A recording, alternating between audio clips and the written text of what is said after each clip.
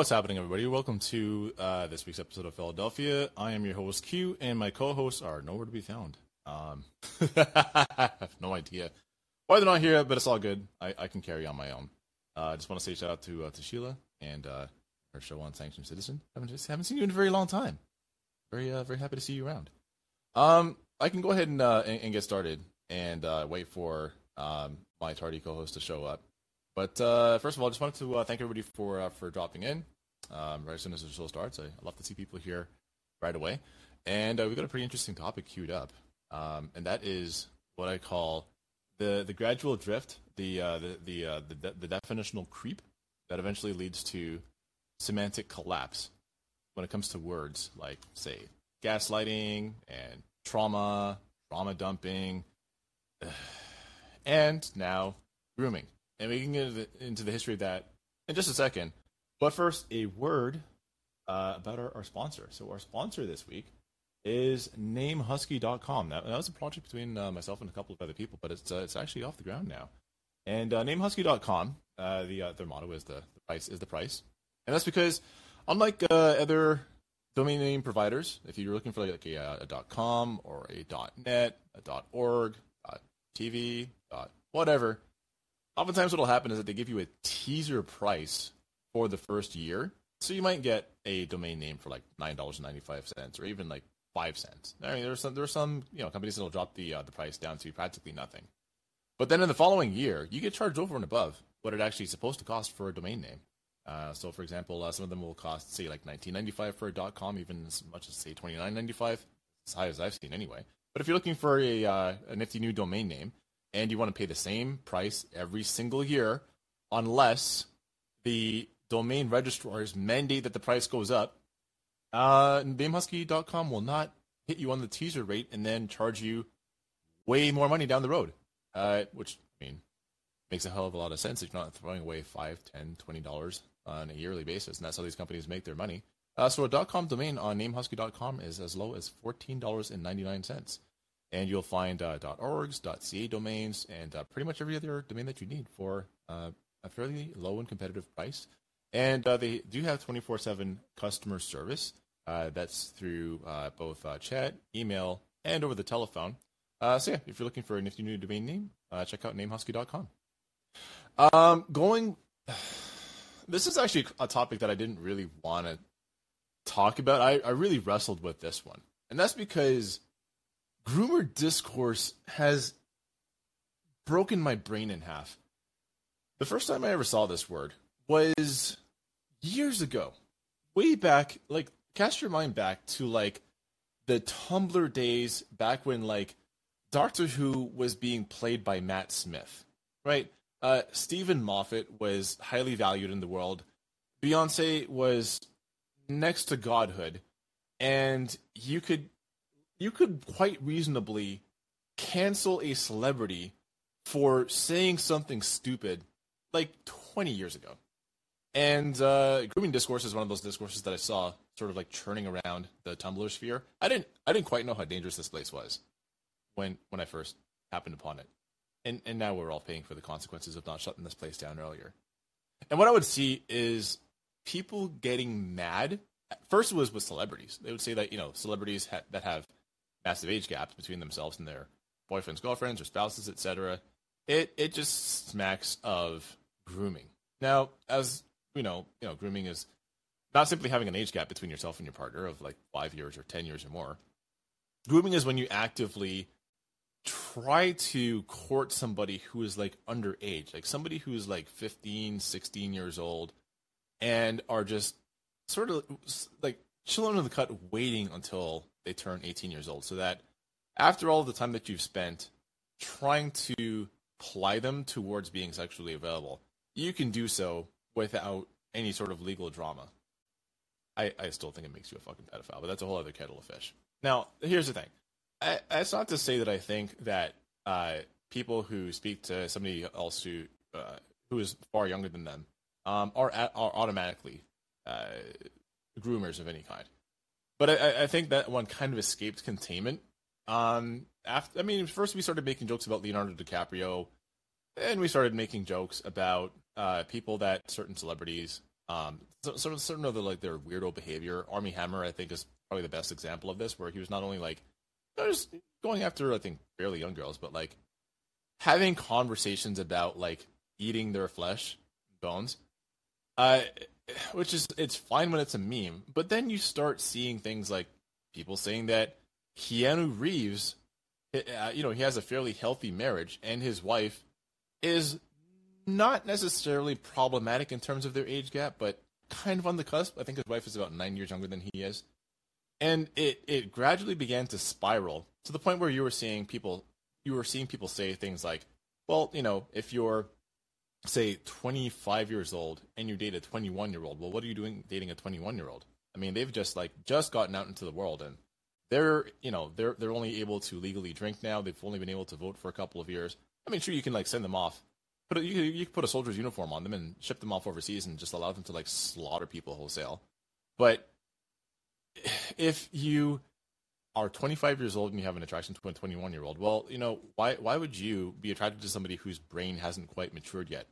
And then from there, it started moving on from the domain of the heterosexual into like queer culture. So people started calling like queer relationships into question. Probably the most, probably the, I guess, like the most high profile and I think the most spiteful case of this is people talking about Glenn Greenwald and his husband David Miranda. And I've heard people make all kinds of just, I think, pretty gross accusations against Glenn. Granted, I mean, live by the sword, die by the sword. You end up becoming friends with libs of TikTok. I mean, those are the O2 so. However, I've always had a massive distaste for this discourse when it comes to queer culture, especially because I think when you have a lot of young people sort of enmeshed in queer culture, the problem is that they're learning about queer culture from their friends, not necessarily from people who lived through the days of the bathhouse raids, the days of a rough cruising, and also the days of the HIV/AIDS crisis. And I don't think people understand what it means to have a significant portion, if not the outright majority in some places, of your dating cohort just die or be killed. And there's also the concomitant disaster of young people having to run away from their homes because they're being sexually abused, or possibly because they're being physically abused, they're being berated, they're being called all kinds of names, they're being shown hatred and homophobia by their own families. And that's how the villages end up becoming created, is that LGBTQ people move into a certain urban section of whichever large municipality they happen to live near, and they protect each other. And regardless of what you think about it, like, I don't necessarily have any opinions on it myself, but you would have a lot of older gay guys looking out for the younger ones. They might let them, say, move in and take an extra room. They might put them up in a house, and they might enter relationships after a period of time. Now, could you call it opportunistic? I mean, if you're an older person that has like the power to kick a younger person out of your home, can they be said to be willfully exercising their agency and dating you? Yeah, I can see how that gets kind of money. But the problem is, that's not grooming. I mean, that's just not what grooming is. And I see this happen so often, is that somebody discovers that, like, some older gay has a partner that, if you take it back to when they met, or to when they began the relationship, is like, whoa, hang on a second. So what was going on with this relationship? Isn't that kind of weird to y'all? Does that not seem problematic? And the problem is that, like, you never get to control how these words end up getting used. And I saw the exact same thing happen to privilege back in 2018, 2019, and early 2020, especially in 2019, when the Canadian railways were being shut down by Indigenous protesters, and the then leader of the Conservative Party came out on the microphone and talked about protesters needing to check their privilege because people have to go to work.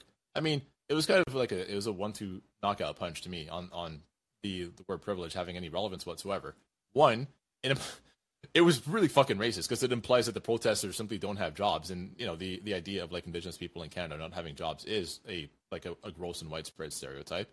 And then second, it's he's done with that word exactly what its purpose is to simply like shift the balance of rhetorical power to the person using it, it doesn't actually necessarily mean anything because you never have to define it. It simply means whatever it is that you need to mean.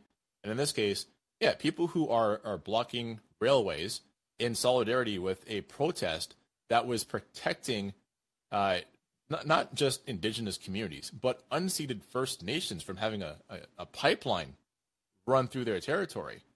I mean, that was one of the largest shows of solidarity, if not the largest show of solidarity that I've seen in my lifetime anyway, in Canada. And the unfortunate part is that you saw news outlets begin parroting the exact same talking point afterwards.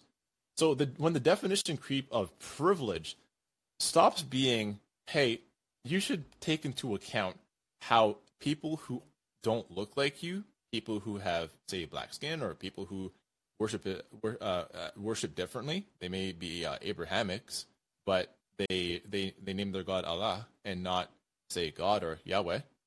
Well, they live a life that you could never fully understand. And this goes back to Peggy McIntosh, the invisible knapsack, and all that. But the idea of privilege was just a rhetorical tool to show people that, hey, maybe take into consideration that when you say that black people should just get over racism and get over the past and whatever, they're walking around with a historical weight and a present day set of circumstances and prejudices that you're never really going to understand. Just imagine walking around with this invisible knapsack, and it's like load bearing on your shoulders. You're walking around with this heavy load all day.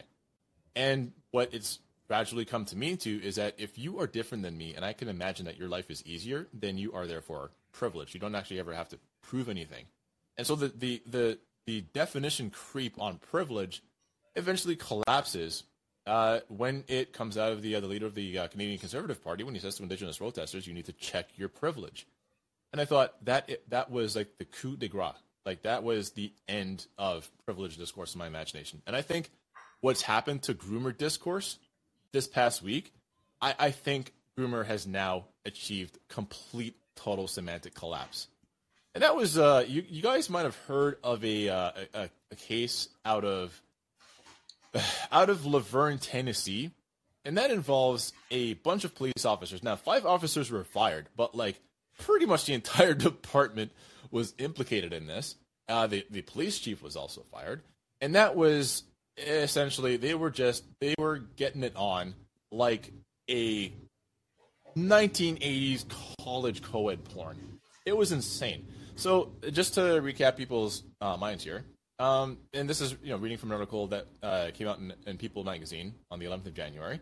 5 police officers in Tennessee have been fired, and 3 others have been suspended following a sex scandal within their department. The 8 Laverne officers were disciplined earlier this week following an internal investigation into reports of multiple sexual encounters involving members of the second shift, according to NBC affiliate WSNV. The investigation revealed that Officer Megan Hall was intimately involved with several officers on her shift, both on and off the clock. So I mean, like, they're getting it on in like over the desk. They're getting it on in like the break room. They're getting it on police cruisers. Like, they're just fucking all over the place. Hall and 4 other officers, Sergeant Lewis Powell, Sergeant Henry Ty McGowan, Detective Seneca Shields, and Officer Juan Lugo Perez, were fired for their roles in the scandal, according to WSMV and CBS affiliate, yada yada yada. Officers Patrick Magliocco, Larry Holiday, and Gavin Schoberl were suspended for their roles as well. The Laverne Police Department did not immediately respond to people's requests for comment. And unfortunately, that didn't turn out to be the end of the story. I mean, firing the police officers could not be the end of the story. And the mayor proclaiming his faith in the police department, despite like 60% of the active duty officers being implicated in a horrendous and just lascivious sex scandal.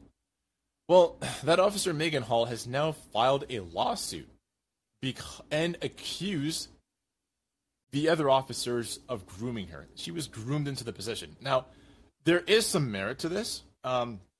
What she does specify is that there was an atmosphere that was like highly sexually charged to a grossly unprofessional degree.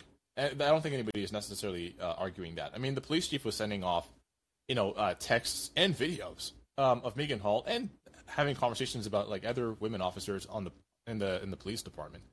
And they were just talking about them like a bunch of 8th graders. It was pretty embarrassing. So I think there is truth to the claim that it was a highly sexually charged and inappropriate environment. That, I mean, every HR representative for that police department, upon reading the outline or the outline of the investigation, should have just like dropped that immediately. On the other hand, you can't be groomed as an adult. You just like and Karthik, feel free to jump in on this whenever you need to, because I didn't want to get on here and monologue. I just want to make sure that everybody's caught up. But I'm sorry if you have a legitimate grievance against your place of employment because you felt like you were sexually pressured, or you were pressured into, let's say, making yourself sexually available, or even having sex with your coworkers. I mean, that is a crime. Like, sexual coercion is, like, there's no question about it. That is a crime. But to say that you were groomed is to say that when you began having these inappropriate conversations, you literally were an infant or had the mind of an infant. But I don't know if you differ, and if anybody else anybody else listening differs, I mean, feel free to hop in and let me know. But I hate this idea that in order for a legitimate claim to be brought forward by somebody who's been wronged by an institution or by other people, they have to cast themselves as helpless children, just wandering babes, in order for it to land. Because like any different point of view on this, Karthik. Any kind of you know what is so crazy, Q? Like, I actually misread this article, and I'm really glad that like I waited for you to completely explain this. And I think that's why like my first reaction was like, oh my god, this is like, at first I didn't realize that this Miss Hall was also a cop. I thought that this was a person who was arrested for something, or like was detained for something, and that these officers had like misbehaved entirely, and that this was a minor. This was my assumption. Like, I for some reason while reading the story, like none of the facts seem to have registered that you're actually talking about another officer, which kind of like is what shocked me, because like I kind of really took the groomer discourse seriously, and I thought that this was an underage person whom the cops did this to. You should never take, unless it involves like actual demonstrable sexual misconduct or inappropriate behavior around children, it is not grooming. Yeah, like, but I first thought that this was an underage person. Saw the other day. I saw, and this is like another word. Like, there are certain words that kind of like portend semantic collapse, and one of them is power dynamic. Like, the moment you see somebody bring the words power dynamic into a conversation, you know it's about to get real stupid, right? So I literally saw somebody say the other day that a 25-year-old, because everybody has this idea that like neuroplasticity ends at the age of 25. Like, our brains develop, and at the age of 25, our brains are like, they're out of the oven now. Like, they're done cooking, right? And until the age of 25, can you really consider that person an adult? I mean, maybe like 21-year-olds can date 21-year-olds, or 22-year-olds can date 23-year-olds, but can, let's say, a 28-year-old date a 23-year-old? Absolutely not, because a 23-year-old, their brains haven't fully developed yet. Never mind that like your brain continues to develop all the way to the point that you like assume room temperature. But you can't say something like a 25-year-old can groom a 25-year-old because of the differences in power dynamic. Well, what if one of them has more money, or what if one of them has a higher position in the workplace, or one of them has a more important job title? What if one of them comes from a more powerful country? And it's just this endless like parsing of our lives and identities down to like the molecular level is, I mean, on top of just being incredibly fucking annoying, it's also alienating, because it basically, what it ends up with is saying that none of us can really relate to one another, because even though we might have similar shared experiences, our experiences are not the exact same, and therefore none of us can truly understand how each other feels. So when it comes to this grooming conversation, I think it adds an added layer of danger to that. We've been seeing that happen, and I literally said, once the right wing gets a hold of this, it is going to button hook and get used against the LGBTQ community immediately. The amount of LGBTQ teachers, childcare workers, librarians, etc., people that would come into regular contact with children, soccer coaches, you set yourself up, because we're only about 15 or so years removed from the idea that if you are gay and you want to adopt children, there is something deeply sinister about that. Like, why are you interested in having children? You can't have your own children, right? Never mind, like, the amount of children that have to be adopted, but, like, there's always been this sense of, like, sinister intent where it comes to gay men especially and children. But it's also now it's becoming, displaced onto trans people, and I think that's just because, like, trans people, there's a visual aspect to it that people believe that they can just, like, clock a trans person. So, regardless of, like, whether somebody passes or not shouldn't really matter. What matters here is that you can't necessarily tell if somebody is gay just by being in the same room as them. You don't necessarily know that. People believe that they can tell who a trans person is just by looking at them, which is, I think, had hilarious results for, like, strong-jawed women, like strong-jawed cis women who suddenly find themselves on the outs. But the idea of somebody grooming somebody else and you're both adults is, to me, fucking preposterous. And you're basically saying that you are a child, you should be treated as such. But I don't know. I would like to hear what everyone else's point of view on this is. I did have an article on the. I'm pretty sure the lawsuit was. I forget how many millions that she was asking for. On a side note, like, I want to share this because I thought it was funny. Yeah. I saw a tweet this morning that was shared by somebody, and it was like this old dude who was complaining that Gen Z girls seem to love body hair or, like, armpit hair, and I was like, my first thought was like, wow, a groomer who doesn't like body hair. I was like, I know I kind of.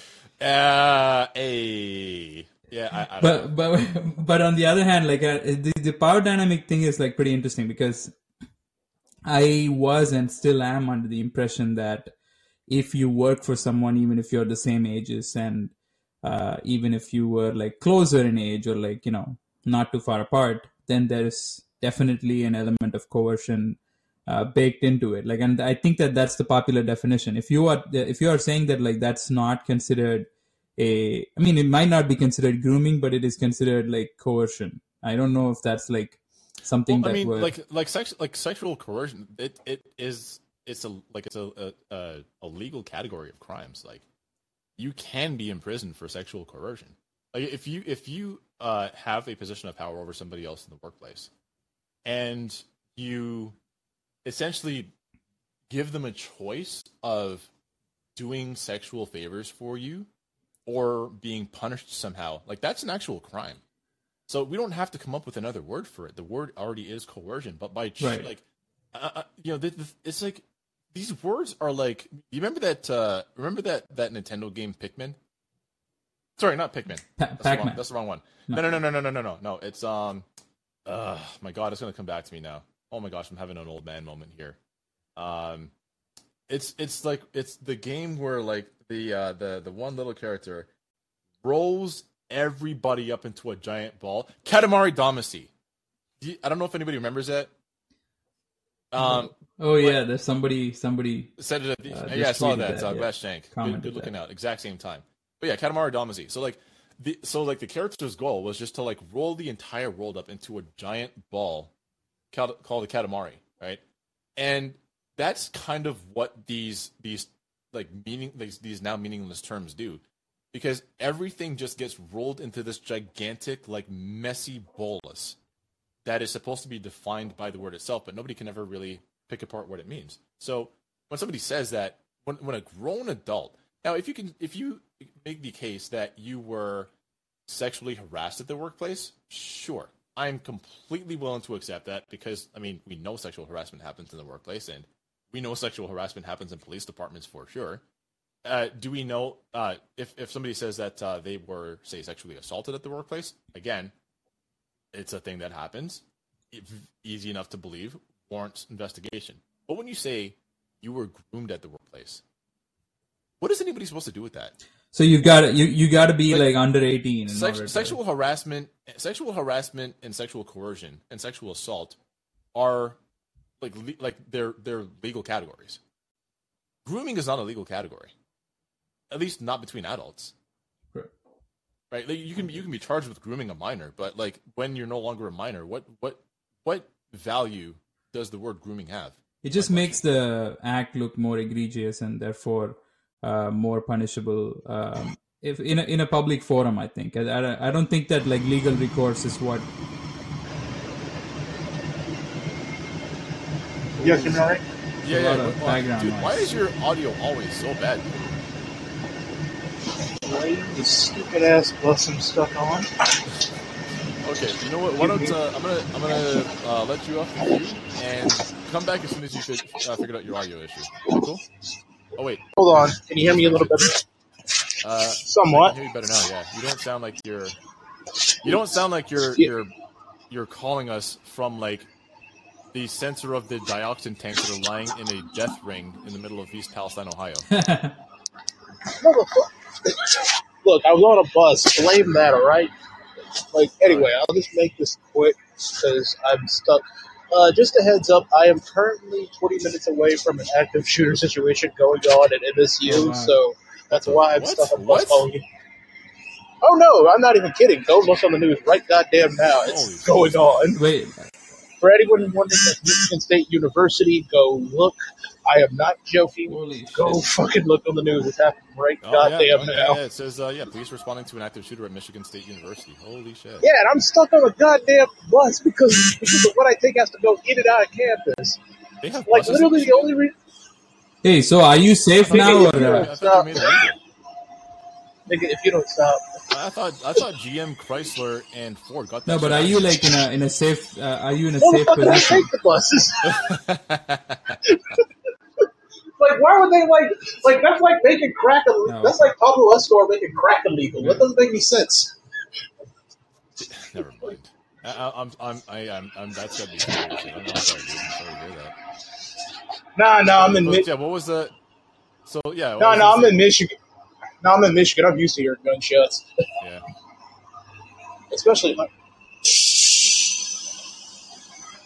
Oh no, I'm perfectly fine. It's just I know where it's at because I used to work on campus. But anyway, enough about me living in America. Living in America. Anyway, about the topic at hand. Yeah, the semantic discourse has just gone completely to absolute shit, and it's just the comments are already pretty much covering it pretty well in here, but I'll just say it on my own words. This is what happens when you have adults who have found an intellectual way to excuse basically being infantilized. That's what this whole discourse has pretty much boiled down to at this point, because it just feels like everyone involved is. It feels like it feels similar to like how you see like the discourse about like guys and. Are you calling it over now? Nah. Yeah, I was going to ask you where it was you needed. Nice. All right, you know what? Anyway, I'll just finish it up that, like this with you guys. It I'll finish it up actually like is this. a groomer It's who's stupid. enacting It goes nowhere. the strictest And- legislations against Yeah, you're right. It LGBTQ was people going in to Florida. for this. Yeah, moment now. right. Like, and I mean, But like, I digress. I I didn't gotta go. realize this. Hooray, this let the reality bus about start this moving fellow. again. Like, Now I I think think that, they like, caught the a guy. teacher hanging Thank out God. with, like, Anyway, high I'm school alive, kids, everybody. See ya. at like the age that he Happy was you're alive, bro. teaching, I don't think that's like, it's a pretty murky situation, and I'm sure like Donald Trump is going to make the most of this when they run against each other.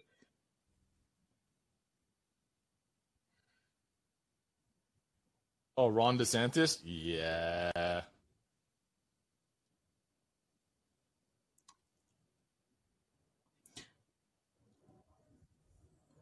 Right.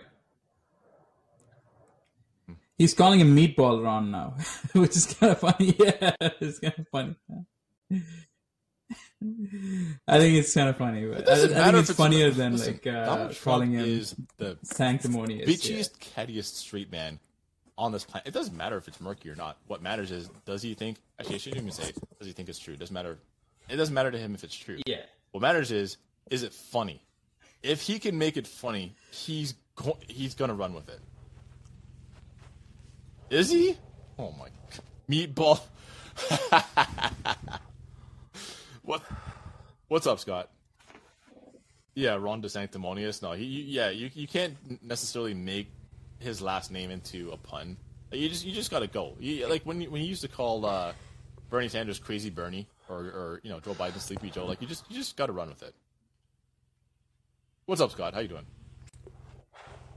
Doing all right. It's been an interesting. Katamari Damacy was my shit, man. I used to play that game and just chill out I never for thought hours. I would be able to derive that much pleasure from wadding up digital objects into a giant fucking ball. I knew, like whoever came up with that was a goddamn genius.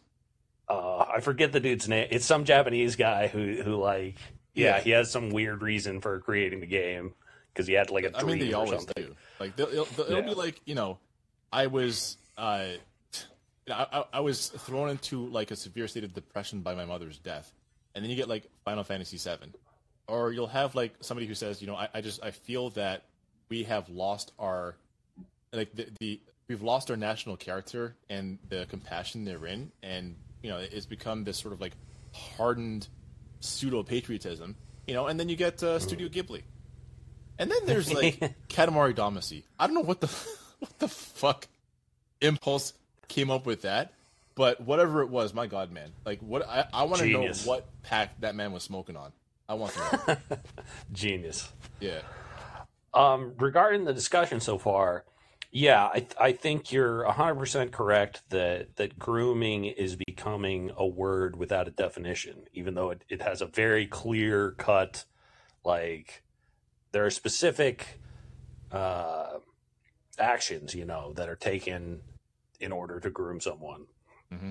Whereas the like sexual coercion or even just manipulation is totally, there's different power dynamics, and it's really only grooming when it's an adult doing it long term with a child. Am I correct in that assessment? Yeah. I mean, the idea is that you are like you are using your influence as an adult to change that child's behavior to be more open to sexuality at an age where they're just absolutely not ready for it, and in particular sexuality with you. Right. And there's a prevalence of that. There's a lot of that coming out. Like there's, what's that guy's name? Ezra Miller had some sort of weird cult. Oh my he God. was grooming. Ezra Miller is I'm never going to understand how it is that Warner Brothers kept Ezra Miller after he became a criminal fucking mastermind. And seriously. Like it was literally grooming minors, but also just like pistol whipping, like any. If you were a random white woman sitting at a bar in Honolulu, Hawaii, God help you. Jared Leto is also supposed to be like the son of somebody Ezra Miller who was was within in about a 5-mile radius. like some really dodgy situations, like some kind of like defense or department something like type that, of built a connection, cult. things like it something started like off with that. this whole I think he was the first. If I'm time not he used the mistaken, word I'm gonna polycle. look this At least up, that's but first time I could remember. yes, go on. It might have been Polycle Jared was Leto. popularized. Jared Leto's got a weird thing going on. Yeah, with him, Jared too. Leto's got like a whole cult though. Like he's like a Jared Leto was like a Raelian, like a modern day Raelian. Yeah. But yes.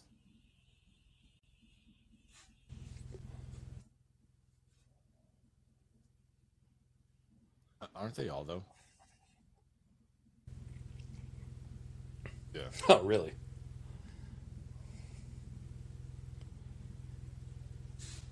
Yeah, So go ahead, Scott. yeah. So we agree on that part. My reason for calling is to kind of discuss like groomer is a very easy shorthand to say, person we don't like. It's a disparaging thing to call someone, and it instantaneously gives you this very visceral reaction, because nobody likes a groomer. And people are throwing it around now just for anybody they don't like. The right wingers are calling each other groomers. Yeah. It's not just the left calling the right and the right calling the left.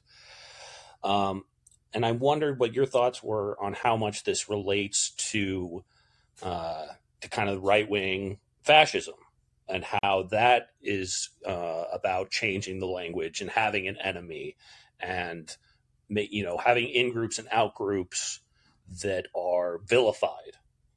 So yeah, I wondered if you. I mean, it's the same thing. Like, it's the exact same thing that people were calling gay men in the 1980s and 1990s. If you were a gay man, or if you were outed as gay and you were, let's say, a teacher or a clergy person, or even just a regular old parent, I mean, you stood a significant chance of being called some variety of pederast. And that's because, like, people have always had the idea that, well, if a man can,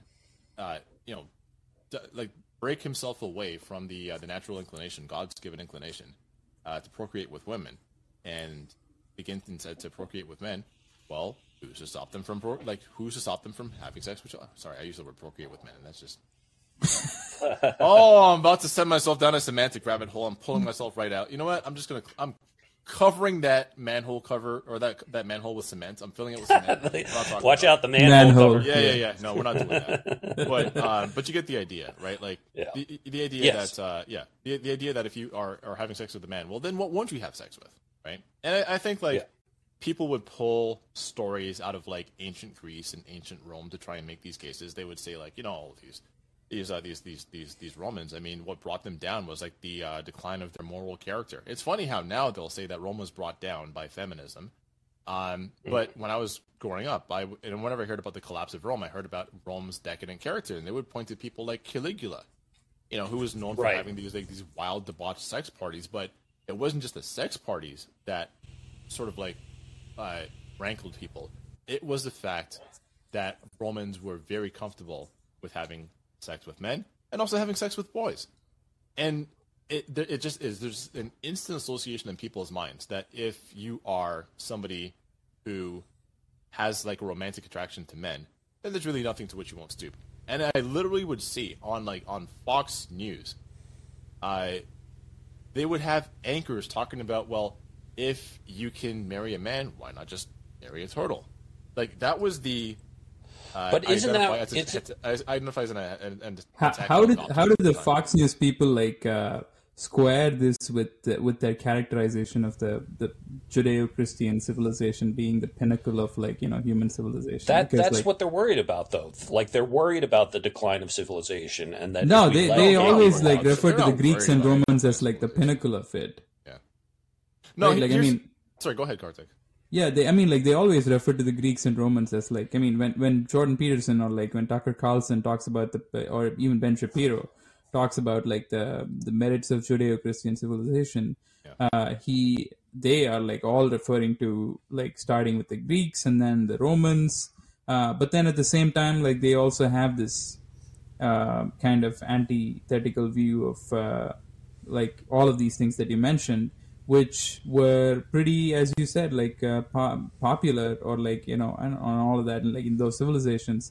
Then it just seems like a contradiction that they don't even want to seem to address. Yeah, I just don't think any of them were really taking it that seriously. They just every election cycle and every generational cycle, the corporate right wing just needs a new chew toy. Right? So right now it happens to be trans people, but everybody lands on the radar at some point. It's been Jewish people, it's been black people, it's been Mexican people, it's been Asian people, it's been Muslim people. There's always some foreign threat, this existential crisis that we're standing in, because we are at the precipice. We're at the edge of the clash of civilizations. And now when you hear people talking about trans people being degenerates, or that homosexuality and LGBTQ and woke identity is causing this rotting dysgenic effect that is going to collapse our civilization, I look to the fact that you have a 3 Mile Island incident that happened out in the middle of fucking Ohio, and nobody's been arrested. It's crazy that is not nobody's on a been front lined page. up against the wall. Yeah, exactly. It's not even on the front page of the news. The Although, news is here's all the about thing. the fourth object we've shot down. I don't like talking about like, oh, it's not, the media's not talking about it. I think that if the media's not talking about it, then people have a responsibility to talk about these things. But I will say that it's wild to me. Like, I don't know. But this is a media story. Yeah. This is a story that is the magnitude that the media should be covering it. More so than these balloons that we keep on shooting down. It is. It's just, I mean, what side they're better on. Yeah. Absolutely. So it's basically a question that answers itself. Why isn't the media covering this more? Well, I mean, why isn't the media covering it more? Think for 3 seconds and the answer will come to you. But I feel like they just don't want to basically malign the Biden administration and like hand a victory to. Partially that. I think there is partially some semblance of loyalty to the Biden administration. I think that there's like this insane deference to Pete Buttigieg, which I have never understood where it comes from. But he's supposed to be a prospective candidate and stuff like that, I think. There's also this postmodernist, like this postmodernist divorcing of all effects from their causes. Like nothing causes anything anymore. Everything simply like just springs up out of the ground fully formed. Like Athena from the head of Zeus. And when a rail disaster like this happens, don't look too hard at who voted for breaking the strike when rail workers were trying to bring stronger safety measures against these railways. Not just mechanical safety measures. For example, like updated braking systems was something that the rail company fought against. Sorry, the name of the company just like leapt out of my head. But they were fighting against like updating the braking systems, but also to let rail workers like fucking have enough time to sleep. But we don't have to get like too far down that rabbit hole because we're drifting afield to the subject. What I'm trying to say here is that like we understand what role the media has to play in like perpetuating this discourse. Because once you seize on a buzzword as convenient as groomer, you can just bring back the gay panics of the 1980s all over again. Like you can then relitigate conversations about whether gay men should even be allowed to adopt children. You can do that, but my problem is, why did we let people get away with saying that dumb shit for so long? It means nothing if you're not talking about somebody who is a quite literal minor, like somebody who is under the age of 18. It means nothing. You can't groom an adult. You can coerce an adult. You can harass an adult. You can sexually assault an adult. Can you groom an adult? No. But that's because the purpose of it now is to vilify someone. It's not to actually describe someone doing something, that the word describes. It's that semantic breakdown that you're talking about. Yeah. I mean, from what I understand, it's for right wingers to call trans and queer people now, and like especially what is insane is that like these are the people who actually want the lower age of consent and like want 14-year-olds to work in mines and factories and like carry children. It's crazy. We know that though, but the thing that drives me fucking ballistic is that word got pushed into the popular lexicon by the very same types of people that it's being used against now. Right. You know what I mean? It's like, I'm not blaming like queer and trans people for this. What I'm saying is that I saw it arising in queer and trans spaces, and then it broke containment, got out into the general population, and here we are. Sorry, I'm not familiar with this. So that there was people in the queer community that were calling out other queer people? They were calling out straight people. I mean, it was both straight and queer people, primarily like young adults. When people say that, the fact that I have to see a 14-year-old's opinion on Twitter is a crime against me personally, I really mean that. And it's not just 14-year-olds. Like I see full on like Anna Mardal. Anna Mardal's like in his 30s and still talks like that, right? Like still talks about like, and this would often come up oftentimes in like, say like fantasy fiction, sci-fi fiction, and especially young adult fiction. It's like every problematic aspect of any character, like all the rough edges have to be completely sanded down if there's anything that might disturb me about any character whatsoever, it must be immediately done away with because it's problematic. And so it was like young people, but it also was people in these insane like hyper collectivized art communities, especially in literature, where they would come up with these ideas, these rules, these like terms of like social engagement, how it is that people are supposed to move through the world. Nobody else was consulted on it besides these fucking weirdos, because they would just have these arguments with each other in their like Tumblr response pages or Discord or wherever. And it's an academic conversation. Everybody else was supposed to follow. Yeah, I think it's just basically an academic conversation that they're having offline. I think it's just like a. I mean, I wonder how much of this also has to do with the fact that like there's a like a tremendous increase, arguably, in like the number of grad students or like people with master's degrees and not as much gainful employment in the workforce necessarily. Oh man, sounds like a skill issue to me. Sorry? Sounds like a skill issue to me. Skill issue. No, I mean, but at the same time, I wonder, like, with the adjunctification and like, there's really no hope for you to like get anywhere with like an advanced degree. So you kind of have to put that to use by like creating your own little community. Here's the thing. I don't even think these are academics per se. Like these are just young and very immature people. Like there's also a lot of them who are in their 30s that just like. They just sit around and be miserable on the internet, and every so often they cook off with a ridiculous take that somehow grows legs. Sheila, you actually had a really good point in the chat.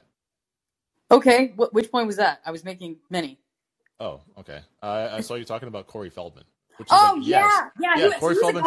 Corey Feldman tried to warn people. All right, look what happened.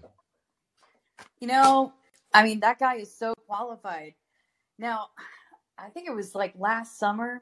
I was driving to Subaru, and my driver was kind of a weird guy, and he started asking questions that about that were obviously leading to pedophile borderland, and I'm like, this is the what? Yeah, I mean, he was just trying to suss out boundaries with me because. And I didn't realize what kind of, because people will put you in odd situations. This has happened to me my entire life. I don't have like a dubious face or anything like that, but I have a very open. You don't have a dubious face? Yeah, like I have an open face. Like people will come up to me. What do either of those terms mean? You refer to the face as dubious before. What does that mean? Like a doubtful face. I don't know what open or dubious means. You're not sure about what their intentions are. I have type face. Like people come up to me you're not sus. You're saying you're not sus. Yeah. Yeah. I think I have a seemingly innocent looking face. I don't know. People project whatever it is that's going on with them at me. Yeah. I don't know why it happens. It just does. I'm practicing avidly to not taking it personally. I got a lot more practice in LA. But that's where Corey Feldman is, and people are chronically projecting their own situation, their internal dialogue right on you, and you're like, this is a mental thing that's going on inside of this man, and I really want no part of it. So I kind of started talking outside of other, grabbing on other things, clothing, fashion, just please, God, get me out of the zone of talking about this, because nobody feels comfortable about talking about pedophilia or grooming, especially if you've had some close calls. It's really not a good scene. Because, I mean, nobody wants to go back there and visit. Nobody wants to be like, yeah, let me just stroll down memory lane and talk about that one time that creepy guy who was friends with my uncle decided to take me in the back room and show me his junk. Nobody wants to do that. Well, the thing is, like, what bothers me is that a lot of the same people that talk about being, let's say, like, having a hard time watching a movie if the subject matter, like, hits a little too close to home, or that they believe that, like, we should make reasonable accommodations for people who, let's say, have, like, issues with like mental health disorders or are neurodivergent, have invisible disabilities, etc. Which are, I mean, to me, that's all like it's common sense and worthwhile. We can always create more accessibility for others who are disabled or have let's say like. I mean, there's a but, stigma, and people don't want to announce their business. Here's the thing: the problem is they're the same people that will casually toss off the word groomer and pedophile so flippantly, like it means nothing. And this is like, okay. I think you're right. I'm not gonna go like rip open my heart to talk about this one, but I will say that like being somebody that word means something to, like being somebody that has a personal experience, and which is not that fairly uncommon. Traumatic set of experiences to watch people just casually toss it off so easily. It's just like you don't have any respect for survivors of childhood sexual abuse whatsoever. You don't really care about them. They're just a rhetorical point for you. And that's the part that like really pisses me off the most, is that the people who are supposed to know better are the ones that they introduce it into the lexicon, and now that the right wingers are weaponizing their own mistakes against them, what do? They triple down and throw they just spike the volleyball back. And meanwhile, like those of us sitting on the sidelines, especially those who have, those of us who have had like childhood related incidents and have had to go like through years of therapy to heal from that shit, we're just watching the ball go back and forth across the net. Like, are you idiots ever going to stop playing this fucking game? Because it's not a game to the rest of us. Yeah. Just like it's worth investigating examining what the point of doing all of that is. Like in even calling like somebody groomer, I feel like the intent is never necessarily I wouldn't say never, but like not often is the intent to actually bring people to justice or anything like that. When you say groomer, you've taken an action and like solidified it into a person. You know what I mean? And what about actual groomers? People who groom dogs? Did anybody ever call? Because I don't remember this. I do, like, if anybody else does, you let me know. But I don't remember when I was young, like hearing stories about people like Gary Glitter, or any number of Catholic priests.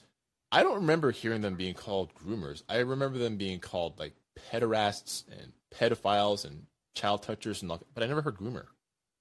And that's because like so here's the thing. In the word groomer, the action or the malice in the word is not towards the act of like sexually interfering with a minor. What it is saying that you are the type of person that I think would be very likely to be involved in this behavior. And well, then how is that different from Caddyshack? And these people aren't winning. It isn't. That's the thing. It's when you have these words that don't have any concrete meaning, because like I said, like I don't know that there's anywhere that you could look to, let's say, I don't know, like a legal case or whatever, where you can, like, if somebody commits rape, they're a rapist, right? If somebody commits a sexual assault against a minor, they're called a pedophile. But groomer? Well, what do you call somebody who abuses language on a routine basis? A liar? No, a liberal. But that's not an epithet. Is that an epithet now? I mean, it's not. It's not enough of an epithet. Yeah. There has to be, you don't want to use the same medicine they're using. You want to be accurate. You want to give them a right name for the crap that they're doing, because they're mischaracterizing. They're defaming an innocent person. A random person because they don't like their politics, or they don't like their opposition to their dominance in the conversation. Yeah.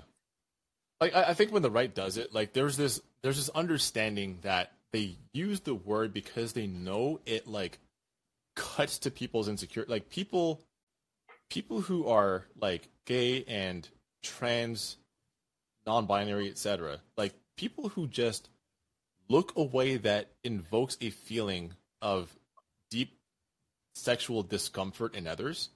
Mm-hmm. They know that as they walk through the world, that there is there's like radiation particles emitting from them. Like they just know that people are looking at them differently, and it's not in not just like with hostility or just outright contempt, like it is with, let's say, like black people or Mexicans or Pakistanis or whoever. They're looking at them with this odd mix of like sexual confusion and like sexual revulsion, but oftentimes a little bit of like sexual curiosity. And it's that part that makes people so quick to just like name them as all kinds of, degenerate and pedophile and whatever. And I think ultimately what it is like, I don't think most people really care that much about trans women using women's wash. I don't think they care that much. And the reason I know that is because I want them to use the middle bathroom. I'll just say I think most people I want them to use the middle bathroom unless they've had the surgery and they've committed completely. If they still have male equipment, they need to be in the middle bathroom. Here's my solution. Okay, my solution is just have fucking water closets. Why do we need that? Like, I think maybe you need a family bathroom for. No, seriously, maybe you need a family bathroom for changing diapers, right? But like, when you go into the bathroom, what do? You squat. And you do your business, you wipe up because you fucking Americans don't wash your asses. Then you get up and you wash your hands and you leave, right? So why is it that the act of defecating, like the act of eliminating from one's body, why does it have to be a shared experience anyway? Just go into a fucking water closet. Like I've seen this at restaurants and at nightclubs. I see this a lot happen. This built in a lot of nightclubs where you don't have. It's a Texas thing to have. Yeah, you don't have gendered washrooms. You just have like a row of toilets that are basically like in closets, right? There's the toilet and the toilet paper and whatever other like items and equipment that you need while you're in there. You do your business, you come out, you leave the door open, and there's a row of sinks in front of you where you wash your hands and you dry them and then you leave. I was in a restaurant. Why does the act of washing and drying your hands have to be private? Yeah, I was in a restaurant where I tried that. It was kind of funky, it was something new for me, but it happened. This I don't know, where was I? I'm going to give some free advertising for this restaurant if I can remember it. But it was at the Domain, and they had all these really cool exposés. Like, do you remember the mugshots of like David Bowie and Johnny Cash? Yeah. Yeah, well, they had them stacked together. They were kind of printed together.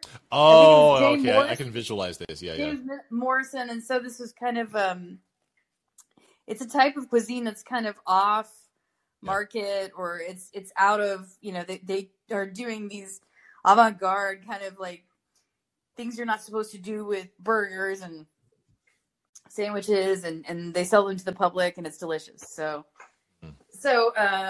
like criminal food or something like that. And yeah, I can only think of like gastro as having to do with like doctors and like medical that's going on right now. But sorry, you're losing me now. The moment I hear the word gastro involved with the restaurant, I immediately like want to firebomb the place.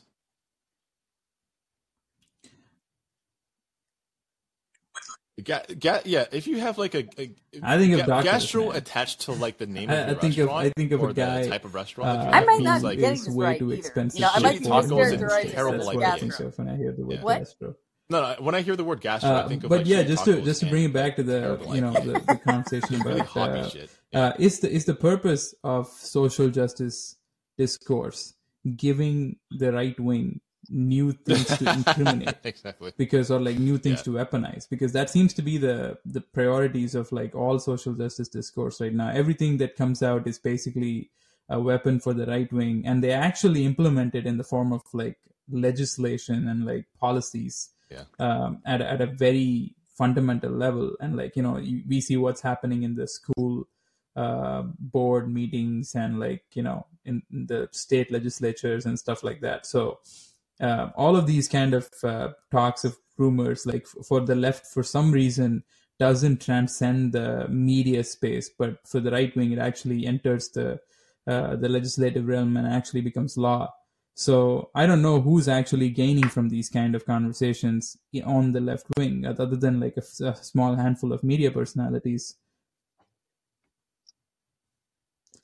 Yeah.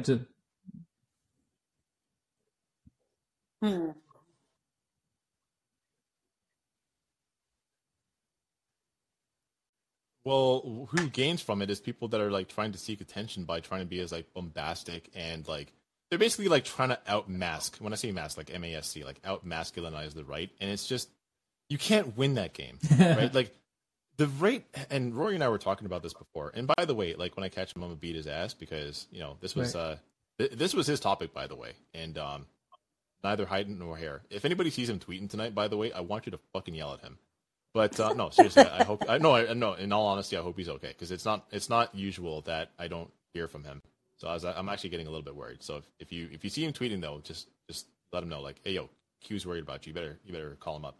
But Roy and I were talking about this in the sense that the right has an uncanny ability to wait its turn, like wait for its time to strike, like. Granted, like they're not like master manipulators. They're not like Machiavellians by any stretch.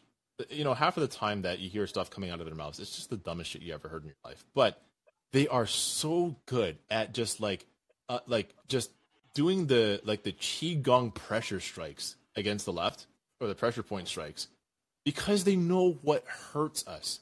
And the problem with people on the left is that they see the they see the tactic. I should say the strategy. They see the tactics employed, but they don't understand the strategy. So they respond by just like parroting what they do, which only hurts themselves worse. That is a very interesting thing that I have never heard said about the left-right paradigm. A good example I'm of not this. saying interesting as in it's bad. It's just an unusual articulation that I've never heard. An example of this is like Madison Cawthorn, right? So like people were just very annoyed. I don't think people were just like really mad at Madison Cawthorn. I think they were just incredibly annoyed by him because he was just like, he had this try hard energy that was like, it was just palpable that the guy was like, he was just trying to get in with the cool kids. Right. And his problem was that he ran his mouth. So people act like, Madison Cawthorn got taken down by the left because, he was called out for his hypocrisy and the right had to dump him. They had to like throw him overboard because his brand was soiled. No, they did that to him. Like they shredded him in public because he ran his fucking mouth too much. He's talking about going to these right wing orgies, and they're like, "Hey, boy, I thought we had a don't ask, don't tell policy about these orgies, boy," and they just ripped him apart. And the issue with the left though is that they were like their response to this guy was homophobia. It was the wildest thing. Like they were making a fucking fanfics about how he was going to like commit acts of sodomy from his wheelchair. Yeah, I mean, look, why can't congressional members be professional?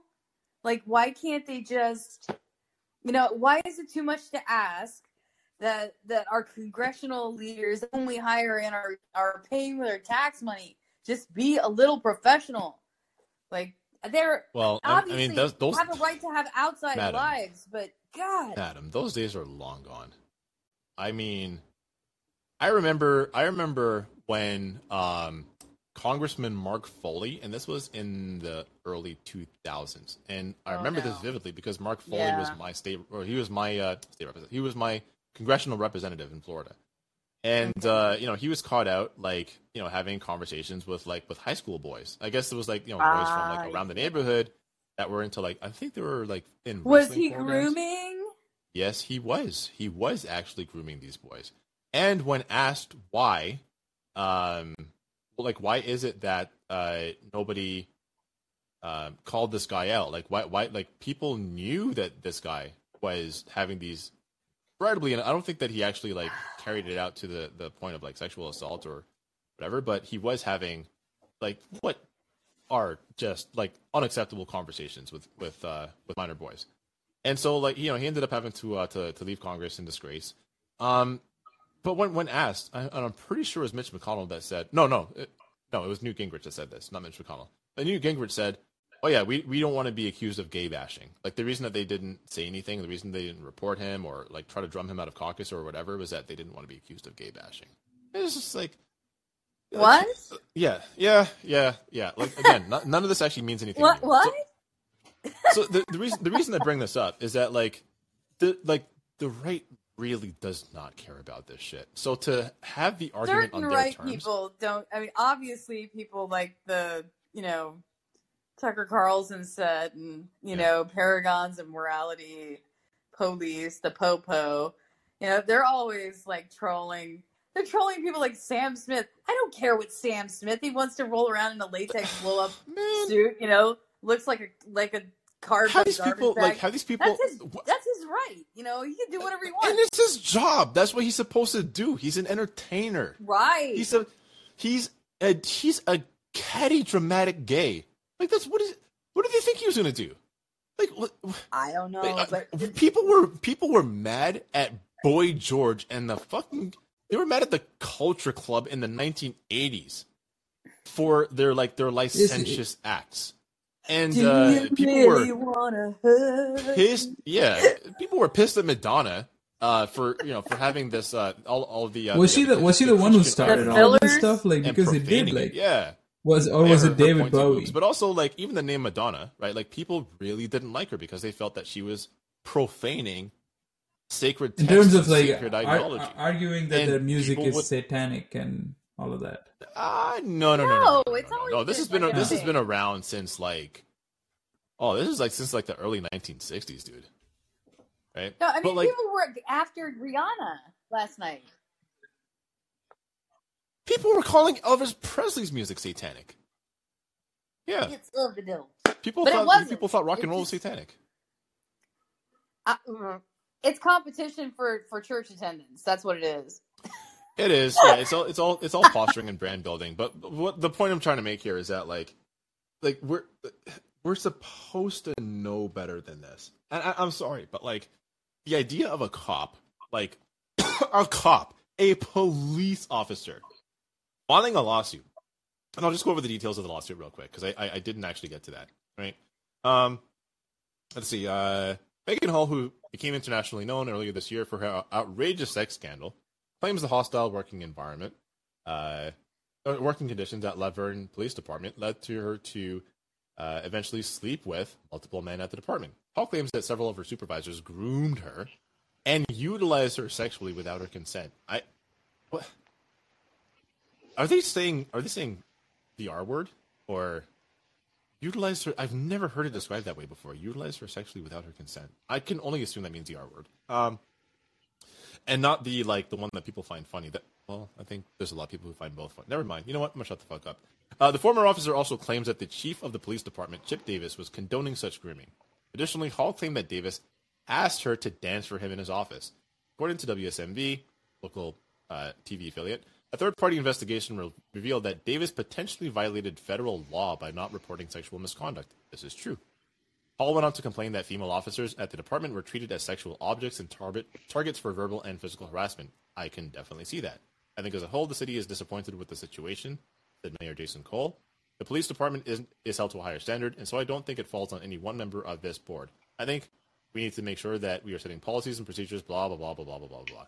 Anyway, the whole point is, she's filing an Equal Opportunity Commission lawsuit.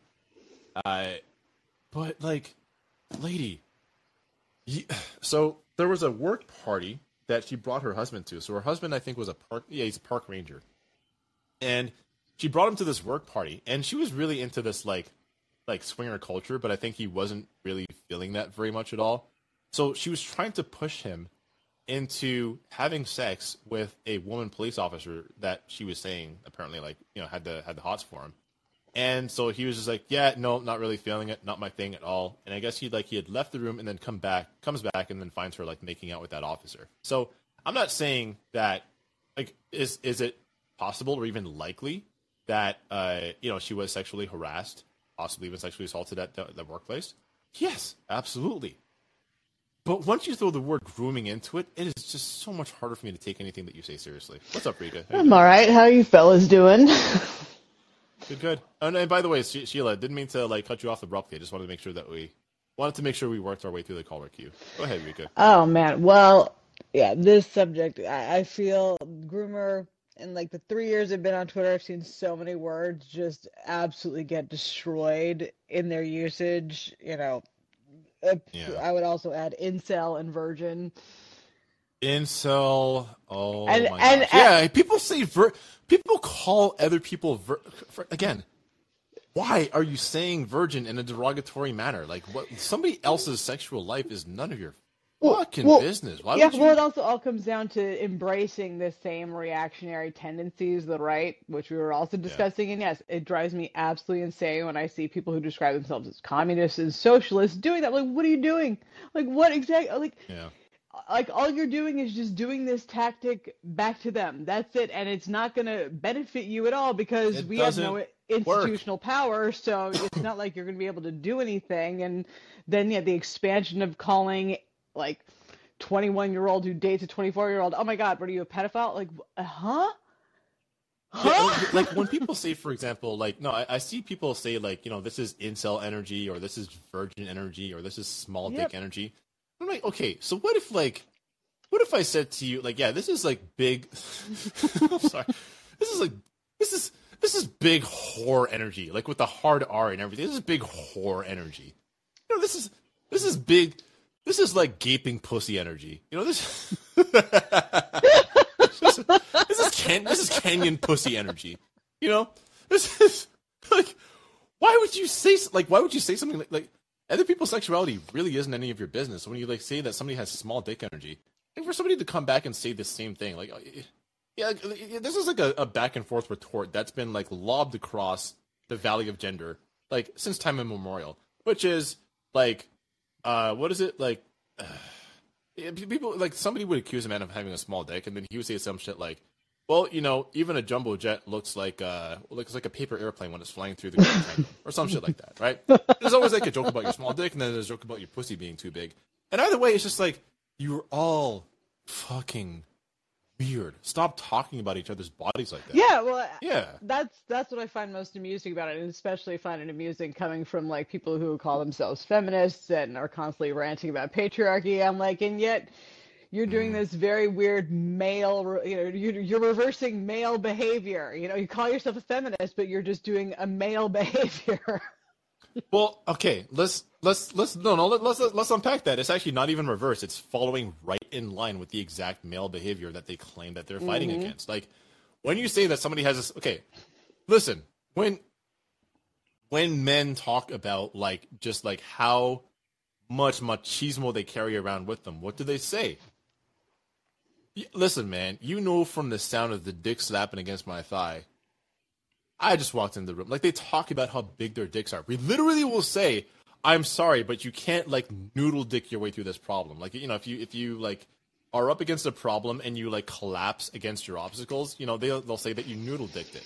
Or if like you overcome a problem, that you big dicked it. Like, people, like men will talk about their dicks in terms of like being able to simply conquer things. And why are you, as a woman, like talking about a man in the exact same terminology and within the same ideological framework that you say that you're fighting against? Like, I'm sorry, I don't think it's okay to comment on a woman's sexual organs. It's just not. I find it really fucking weird, and not just off-putting. I find it really fucking repulsive, right? Like, why are you thinking about somebody like that? Like, but at the same time, like, why would you as a woman be like, look at a guy? I think.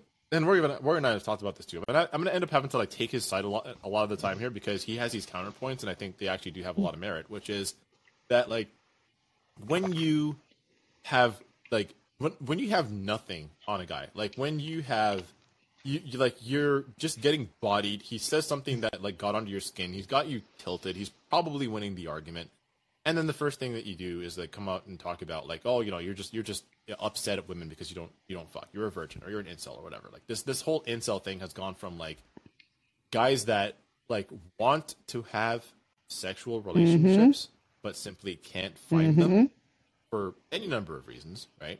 And they were largely scattered and isolated communities that found a common bond in online forums. So it's not like incels are just like a rogue craze sweeping across the nation. Everybody is just suddenly becoming an incel. It's that the definition creep has now just killed the word. Yep. I don't know how many times I've seen Rory called an incel, and I'm sorry, but like I know Rory fucks.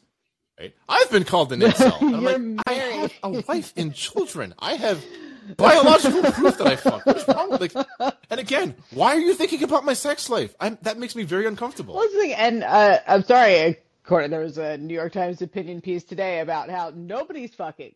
Like, fucking is on the decline, and it was in relation to, you know, the whole resurgence of sex scenes in nudity in movies discourse, which was driving me absolutely up the wall. Yeah.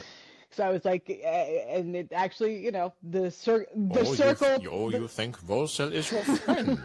I was born in Hikikomori, molded by it. Like, the Japanese were some avant-garde people when it came to this shit. I'm sorry, but like, yeah, the Japanese Hikikomori shut-ins, like, they were like the canary in the coal mine for this. And really, like, I understand exactly where it comes from.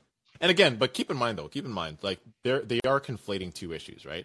One is the general sentiment among men, but it's also a general sentiment among everybody. Like, women are also dealing with this, but for some reason they focused on men because they glommed it together with another study that came out in 2020, I believe it was, that showed that like 1/3 of men between the ages of 18 and 30 have not had sex in the last year. To which I say, so fucking what? Maybe they're just on the grind set, you know? Maybe they're just doing the Sigma male grind set. Maybe they've actually seen, like, they are now the holy fruit of Volseldom, right?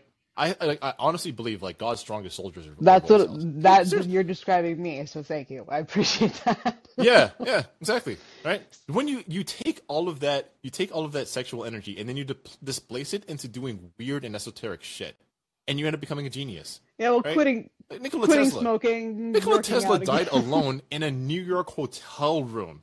You know he wasn't fucking. Yeah. Right? But do we remember Nikola Tesla's name? Yes. When you think of Nikola Tesla, what do you think? Mad genius. How did he achieve this? Full cell energy. I'm just using it to quit smoking and work out again. So I'm starting. Oh, you're back in the gym now. I'm not back in the gym. There's no gym, and there's not really one near me that I can walk to. But I'm working out at home again. So yeah. Okay. Well, that's good. All right. Sticking to the news. Oh maybe it's a good thing you're not going to the gym because I hear this. Oh God! Oh, you piss some people off. There are people who are now like hell bent on proving that Joey. I literally had like actual legit friends of mine upset with me over that one, and I'm just like, listen, I'm not backing down from this. I'm not saying that you should just accept harassment when you go into a public space. What I'm saying is, you seem to be forgetting that when somebody carries a camera into a place like a gym, which is to me a very intimate setting because it is where you work on the thing that matters most to you in this world. I'm not talking about emotionally. I'm talking about like physiologically. Your body matters more to you than anything else in the world. If your body fails, you go bye-bye, right? So when you're working on improving it, like you're doing something deeply personal and deeply intimate with yourself. And when somebody carries a camera into the gym, like, I know that people check their forms. I don't personally relate to it. I think you can, check your form in the mirror or at least, like, just feel how your muscles are moving. But smartphones didn't exist once, and I managed in the gym back before they had smartphones with mirrors just fine. Ask the people around. But here's the thing. So, like, I had to literally explain to people, like, grown adults, like, people that I know and respect, but I'm like, is it like, have we just grown so used to the panopticon that we think that, like, when you see a video on TikTok, and I've seen so many people fooled by, like, what are very obviously, like, staged videos. But, like, do you think that just because you're seeing people doing a thing on a screen, that means it was actually happening like that? It's like, and the same people will talk about shit like the male gaze and just never put two and two together. Like, there is a phone on a tripod or propped up against an object.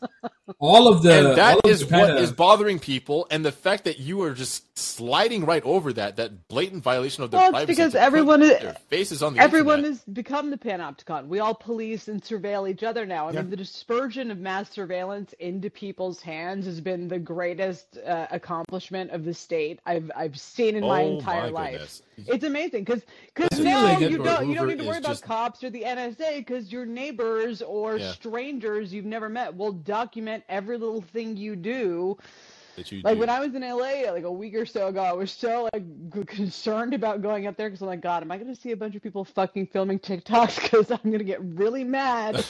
But fortunately, I managed to avoid. I've literally driven like down to like I've driven down streets in Toronto and seen people like filming videos that are obviously like for TikTok or Instagram. Yeah.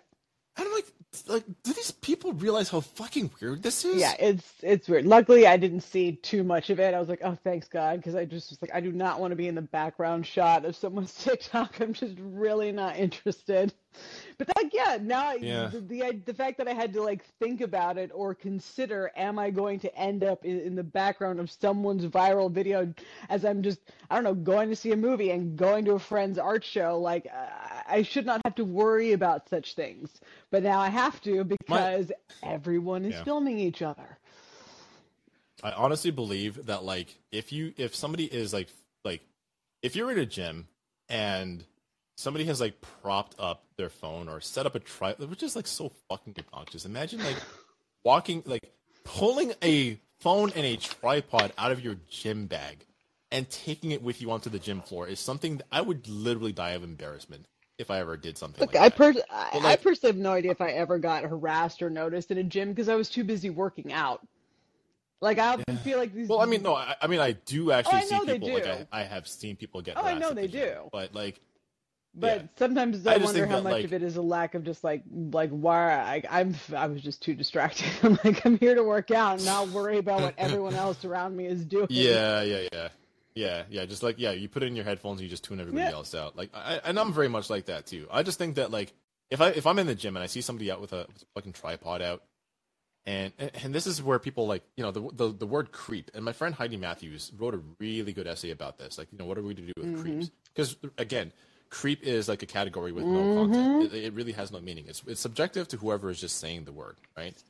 And I honestly think, as somebody who, you know, spends a decent amount of time in the gym, luckily nobody at my gym, at least during the hours I've been there, has like set up a tripod anywhere within like, you know, my eyesight. If they did, I feel like it would be like my social obligation to just walk over and leave the most rancid protein in their breath. Just dioxin poison them out of the gym. I think that's our social responsibility. Yeah, well, I mean, it's the fact that there were videos that people have taken it so far as filming inside locker rooms too. I was like, yeah. what are you gonna do if somebody walked by nude? Were you still gonna put it up on TikTok? I'm not even joking you. If I saw this is something that I've never seen in my lifetime. Like, I mean, you see people pull their phones out at in the locker room to like, you know, like see what text they missed, or sometimes even to call people, which I still find obnoxious. Like, you can wait till you get out of the locker room. Like, listen, dog, my balls are swinging, right? Like get out of here with that phone. But setting up a phone against the mirror in the locker room, which is catching everybody who's walking by them, and those mirrors are huge. I would have to chuck their phone out of the change room. I'm sorry. Like I couldn't let it sit there. I'm not gonna go call the gym staff. I'm not. I have probably been captured in like I don't show my body to people. I just don't. Right. Occasionally I might pull some throw straps here and there. You know, but that's no longer allowed because, you know, I do have to respect. I do have to respect hijab. But but even if I wasn't that kind of, I just find that my body is a very personal thing. And if I'm walking around a change room and I'm like getting changed and stuff, I'm at a very vulnerable moment. You don't get to take that moment and share it with the world. If I see that shit happen, your phone is like, you're lucky to get it actually chucked out of the change room. I'm probably chucking it in the toilet. But anyway. Nope, I agree. And like with, you know, groomer, creep, male gaze, all these terms. Yeah. I see how much the term male gaze just drives you ballistic. Well, because it has a very specific meaning. It's a very specific meaning. It doesn't mean a man looking at you. It's never what it meant. It's never what it meant.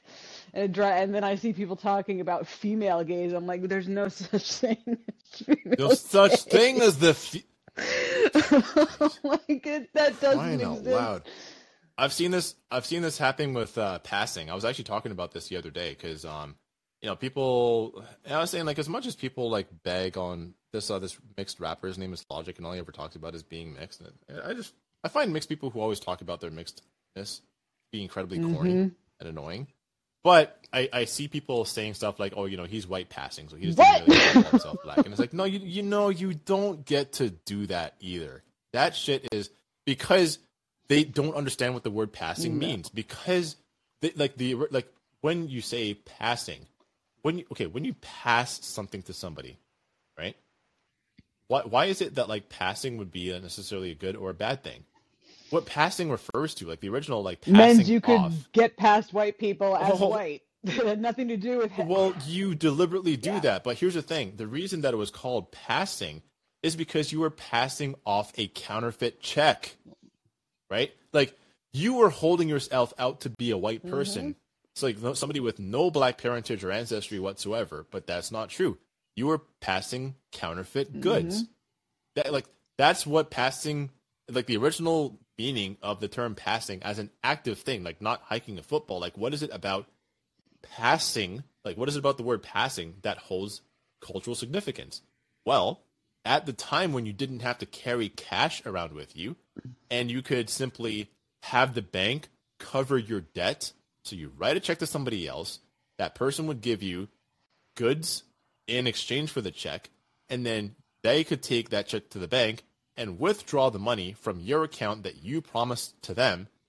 If you cannot cover the balance that was due when you wrote the check, you have passed a fraudulent check. You've passed a bad check. That's exactly what the reference was in terms of racially passing. You were somebody who was black or had black ancestry or had quote-unquote white features or whatever people want to call it. I guess if like your nose wasn't white enough or your skin wasn't dark enough or whatever, people think that like all black features just simply amount to like just the most like basically just like a 1919 fucking John Birch society. but like because black comes in all shapes, sizes, and colors, right? Like we just do. People love to say like blackness is not a monolith until they need it to be a monolith. But the problem is like when you have black people that could, let's say they say like, well, my dad's Italian, he's Sicilian or something like that, or like my mother, was like Spanish or something. They would say things to just like be able to get into white society. And the reason it was so offensive to black people is because they were bypassing Jim Crow laws. So they were basically like hopping over the racial line to stand over there with the white people and be privy to all of the benefits that come along with being white in the Jim Crow South, and oftentimes aligning themselves against the very same black people that birthed them. Right? So that's why it was so offensive. Looking at somebody and saying, well, I think they could pass as white if I fucking squint hard enough. That is so offensive because you've basically, like, they grew up with black ancestry. Like, one of their parents was black, or maybe somebody farther back was black. But the fact is, like, you don't get to take somebody's ancestry and their history and their own culture from them because you think that if they, I don't know, like, wore a baseball cap and, put on a pair of boat shoes, that they would be able to pass actively as a white person. Well, if they haven't done that, then shut up.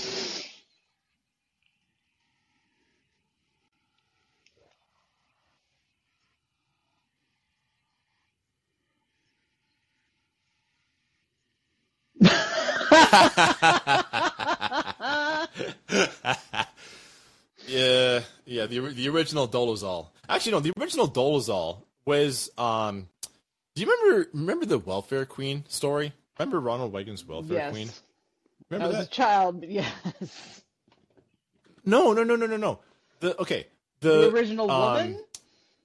The original Welfare Queen. Her name was Linda Taylor. And Linda Taylor was a white woman that passed herself off as black. And in doing so, like, she would commit all, like, acts of, like, theft and fraud and robbery and deceit. She scammed the government. She scammed banks. She was out there scamming everybody off of social media. And people thought she was black, and she wasn't. And that's how black people ended up saddled with the myth of the Welfare Queen. Because they were so mad at Linda Taylor, they thought she was a black woman. And she wasn't. I did not know that. Yeah.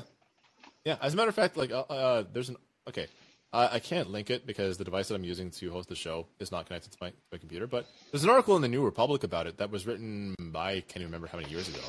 But like I knew the story from when since I lived in Florida, but that was the first time that I'd seen it like in a major publication broken down so succinctly. So if you look for like New Republic Welfare Queen, they've got like a really good like history of how like Linda Taylor's like criminal career wound up destroying social benefits for Black people across the United States.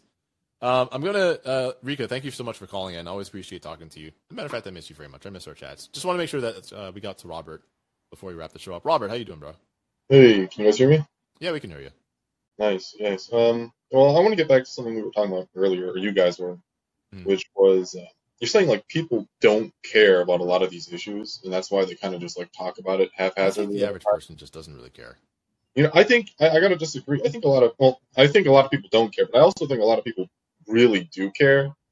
And one of the, I don't want to sound like an asshole too much, but I think just most people are just too stupid to actually understand what they're saying is, even though they might be able to recite some text, verbatim and from memory, and they have all these like answers. I don't think they actually know what they're saying a lot of the time, which is why I think a lot of the times, like you were talking earlier, like liberals, they'll call like Madison Cawthorn, like, they'll use like homophobic comments to him, and then like the next post or the next day they're talking about gay rights and stuff. And I think it's just because they just don't actually understand what systemic oppression against like gay people looks like.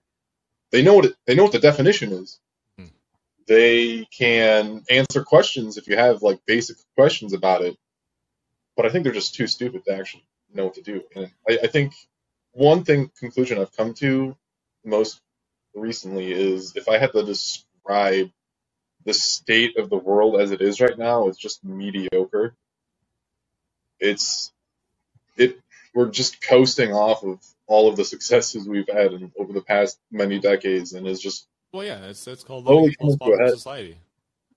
Yeah, I'll concede to that. I mean, I think I'll basically, I mean, I hesitate in making this generalization because there's a lot of ways in which I think the current generations even supersede, like, if you take like the realm of like science and technology, not like the kind of shit that happens in Silicon Valley, but like in every other field, like you could argue that like essentially we're progressing in a positive direction, not in a negative way. So I think like essentially my sense of it has always been the difference in the divide between like theory and practice.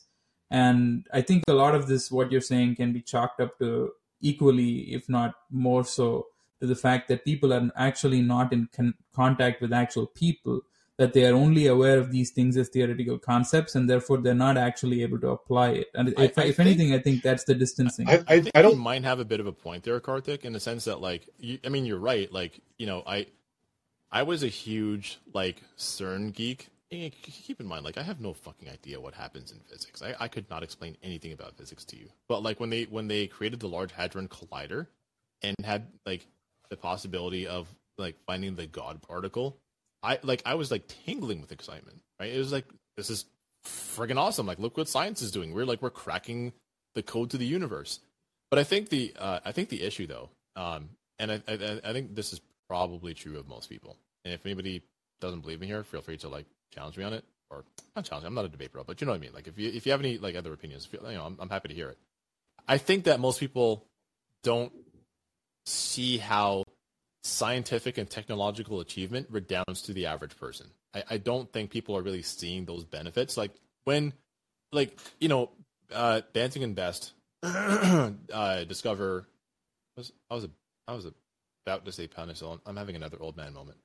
Anyway, like, when Marie Curie discovers like the use of radium, when we had these amazing scientific achievements, the discovery of insulin as a drug to use in combating the effects of diabetes, the development of antibiotics, the eradication of smallpox, all the things were like, when scientific achievement happens, there's almost like an immediate net social result.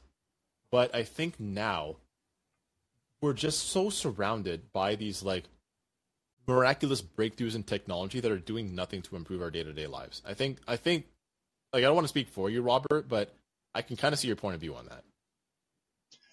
Yeah, I mean, that's not quite what I was trying to get at. I mean, this is kind of what I'm saying, but I think, because I guess my problem with that is not everyone needs to know all of these technical achievements. They don't need to, like, appreciate it all of the way. But I think a lot of people don't know how to think things through. Like, I think a term I've been liking more and more recently is educated fools, where a lot of people know definitions, they went to university. I mean, if you've been to university, you know most people have no clue what they're talking about. And people will sit there and talk about C's get degrees, which is true. Yeah. And I'm not trying to disparage people, because, like, a lot of degrees, you don't need I your will degree. disparage people. Like, I have I will, but I mean, just like in a general sense. You know? No, I will straight up. This, like, I have a friend that's that's going to journalism school. I was just like, dude, like, so why? Please supplement that with some other, like, take a minor in something else. Supplement it with something, because J school is just a fucking waste of money. I don't know. I don't understand journalism school, because what do you? I don't know what you do. But that's kind of what I mean, also, because it's like that's also what I mean, though. It's like, what if you're trying to be a journalist? Why are you going to journalist school?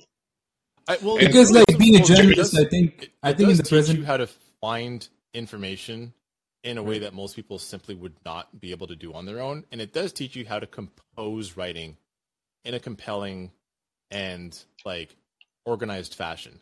I agree in theory, but I don't think that ever practically happens. I think it does. I think people might benefit. I mean, I'm not saying there's never, like, any benefit from, like, doing that type of stuff, but I mean, that's also, like, general, like, English skills and stuff like that. Yeah. Robert, what did you go to school for? Computer science. Right. So I think, like, essentially you're also speaking from the other side of the aisle. I went to both engineering school and, like, I did a master's in writing, and I can tell you that, like, definitely a writing program does, like, offer the framework that you need in order to be in any kind of, like, of course, no. That's not what I'm trying to say. Any kind of, like, I'm just trying to tell you that, like, in any kind of profession, there is a knee-jerk impulse to, like, dismiss a lot of these things as, like, completely unnecessary.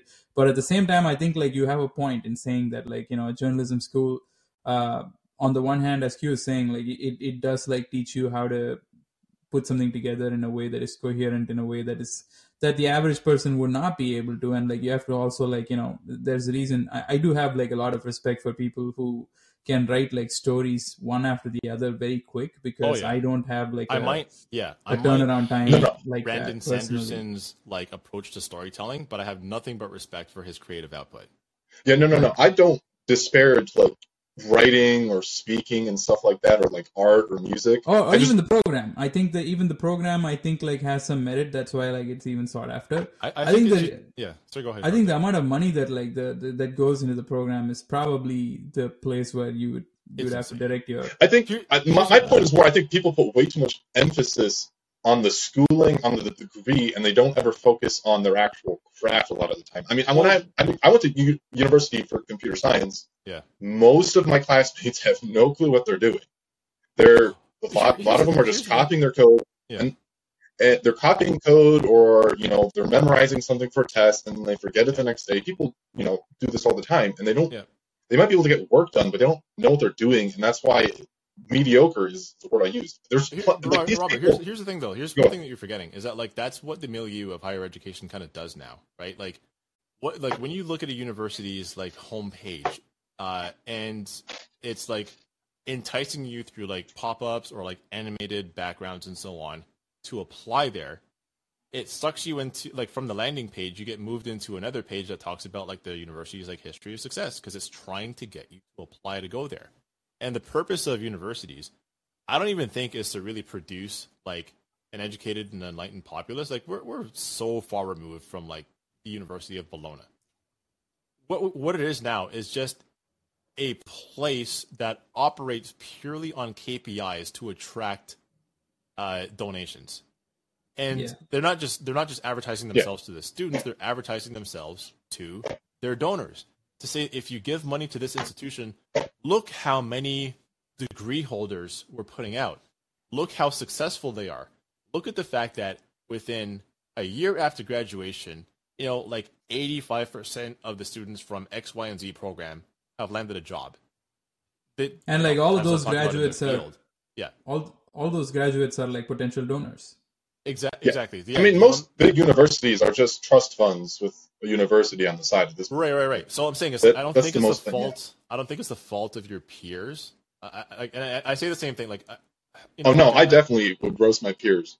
Yeah. No, At this point- yeah, sure. You should always. I think But- if you're throwing yourself towards any educational pursuit, you should take it seriously and not just go through the rote motions. But keep in mind, like, they're in an environment that actually encourages that. Like, that's Oh, yes. kind of yeah. I agree. I'm not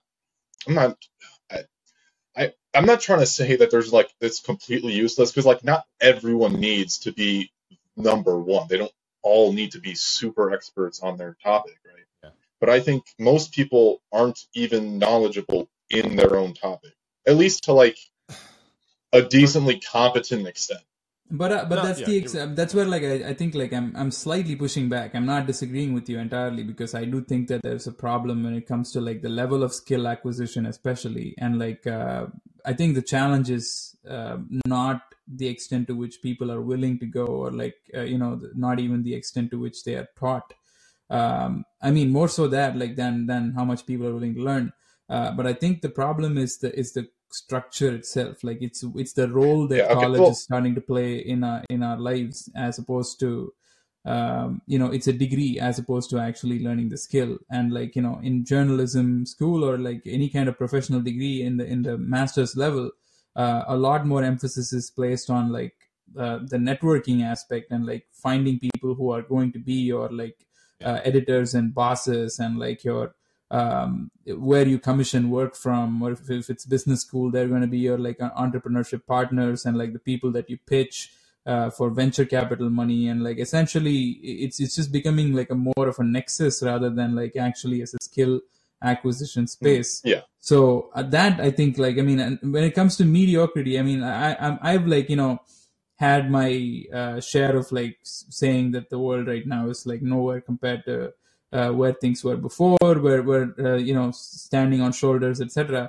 But I think the problem is not that like the people are not motivated or that the people are facing some kind of skill deficit. I think it's a systemic problem that's like in fact confining people to this kind of perspective, rather than actually people being content with what they're getting because they're lazy or they're convenienced too much.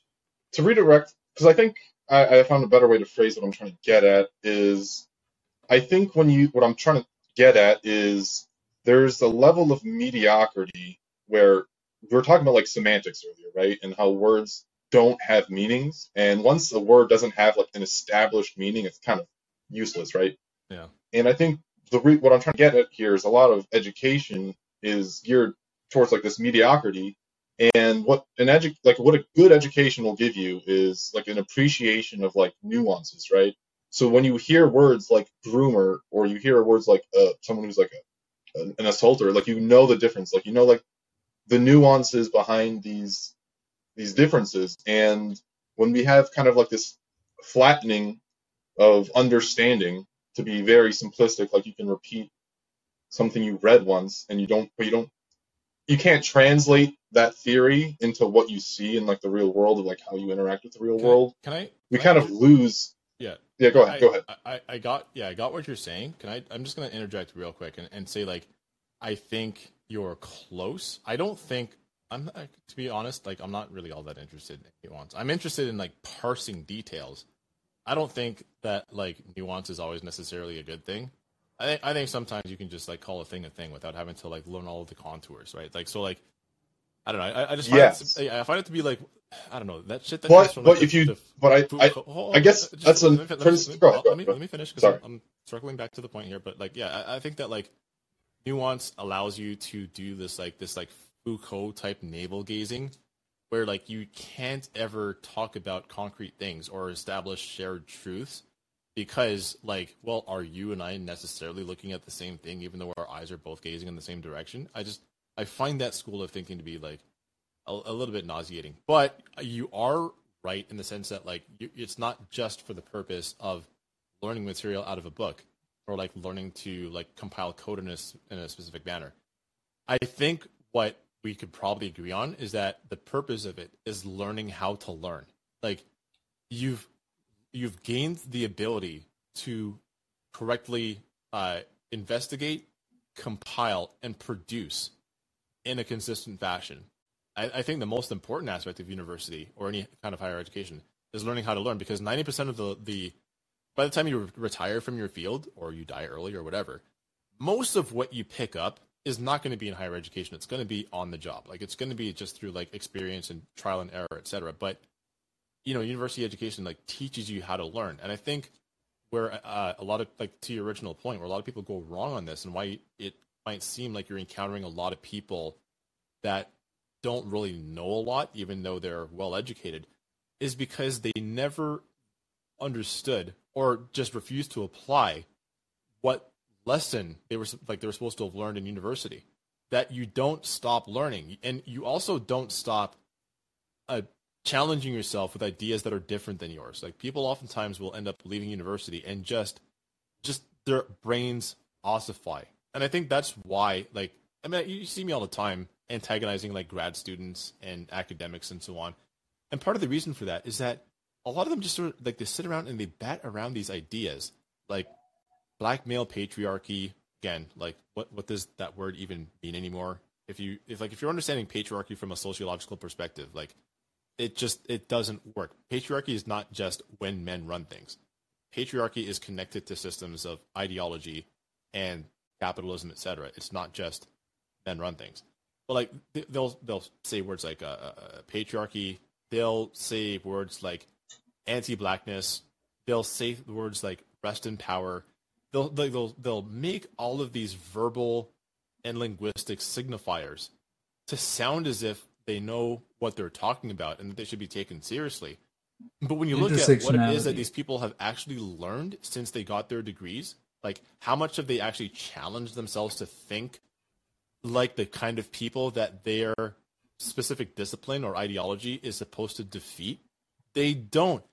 And I would say, like, probably the worst example of this, or actually the two worst examples of this, are Afro-pessimism and gender studies. Holy God. And having read, I think, more than probably like necessary in both areas, Robert, I think you're right in the sense that, like, once you get past the learning of things, you then develop the ability to analyze. Like, you're not just simply taking in information.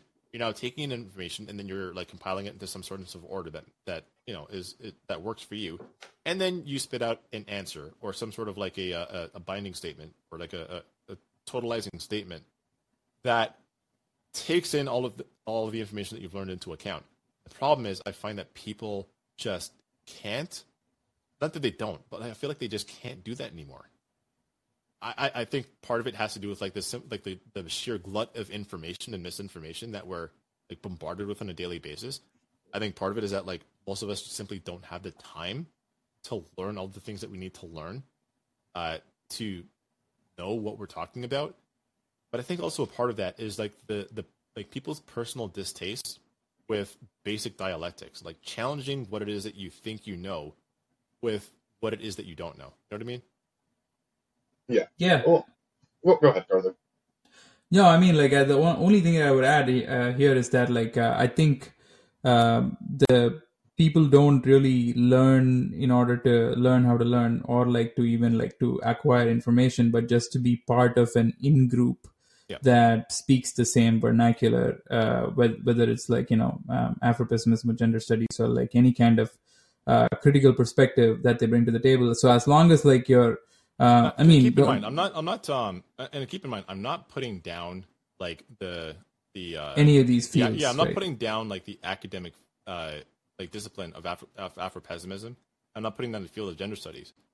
But people who claim to derive their answers almost like holy writ, like manna from heaven, from Afro-pessimism, and half of the gender studies people that you see saying shit on like social media or TikTok or where, like, I see them, they're like on like TV news, and like I see gender studies people everywhere.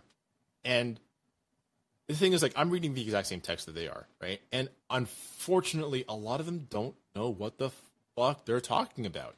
I become very clear on whether they're reading like Catherine McKinnon and Shulamith Firestone, or if they're reading like Susan Sontag, or if they're reading Judith Butler. Like I'm very clear on which like thought process they glommed onto, because it seems like that's all they can say. They can only regurgitate, and unfortunately, we just don't have people that are interested in producing new analysis, not only based on what they learned, but what they. But as long as like you kind of padded some of these ideas, you get the access to the places that you want to go anyway. So it's like you don't really need to. And I think like this might be a phenomenon that is more again media centric as opposed to an actual academia itself, because I am pretty sure like any academic research like carries on without any sort of this kind of like being bogged down. And that's why like, I'm very skeptical of fully signing on to this mediocrity thing, because I think the mediocrity is in the space of media. I don't think it's in the actual fields themselves. I think the fields are doing probably okay,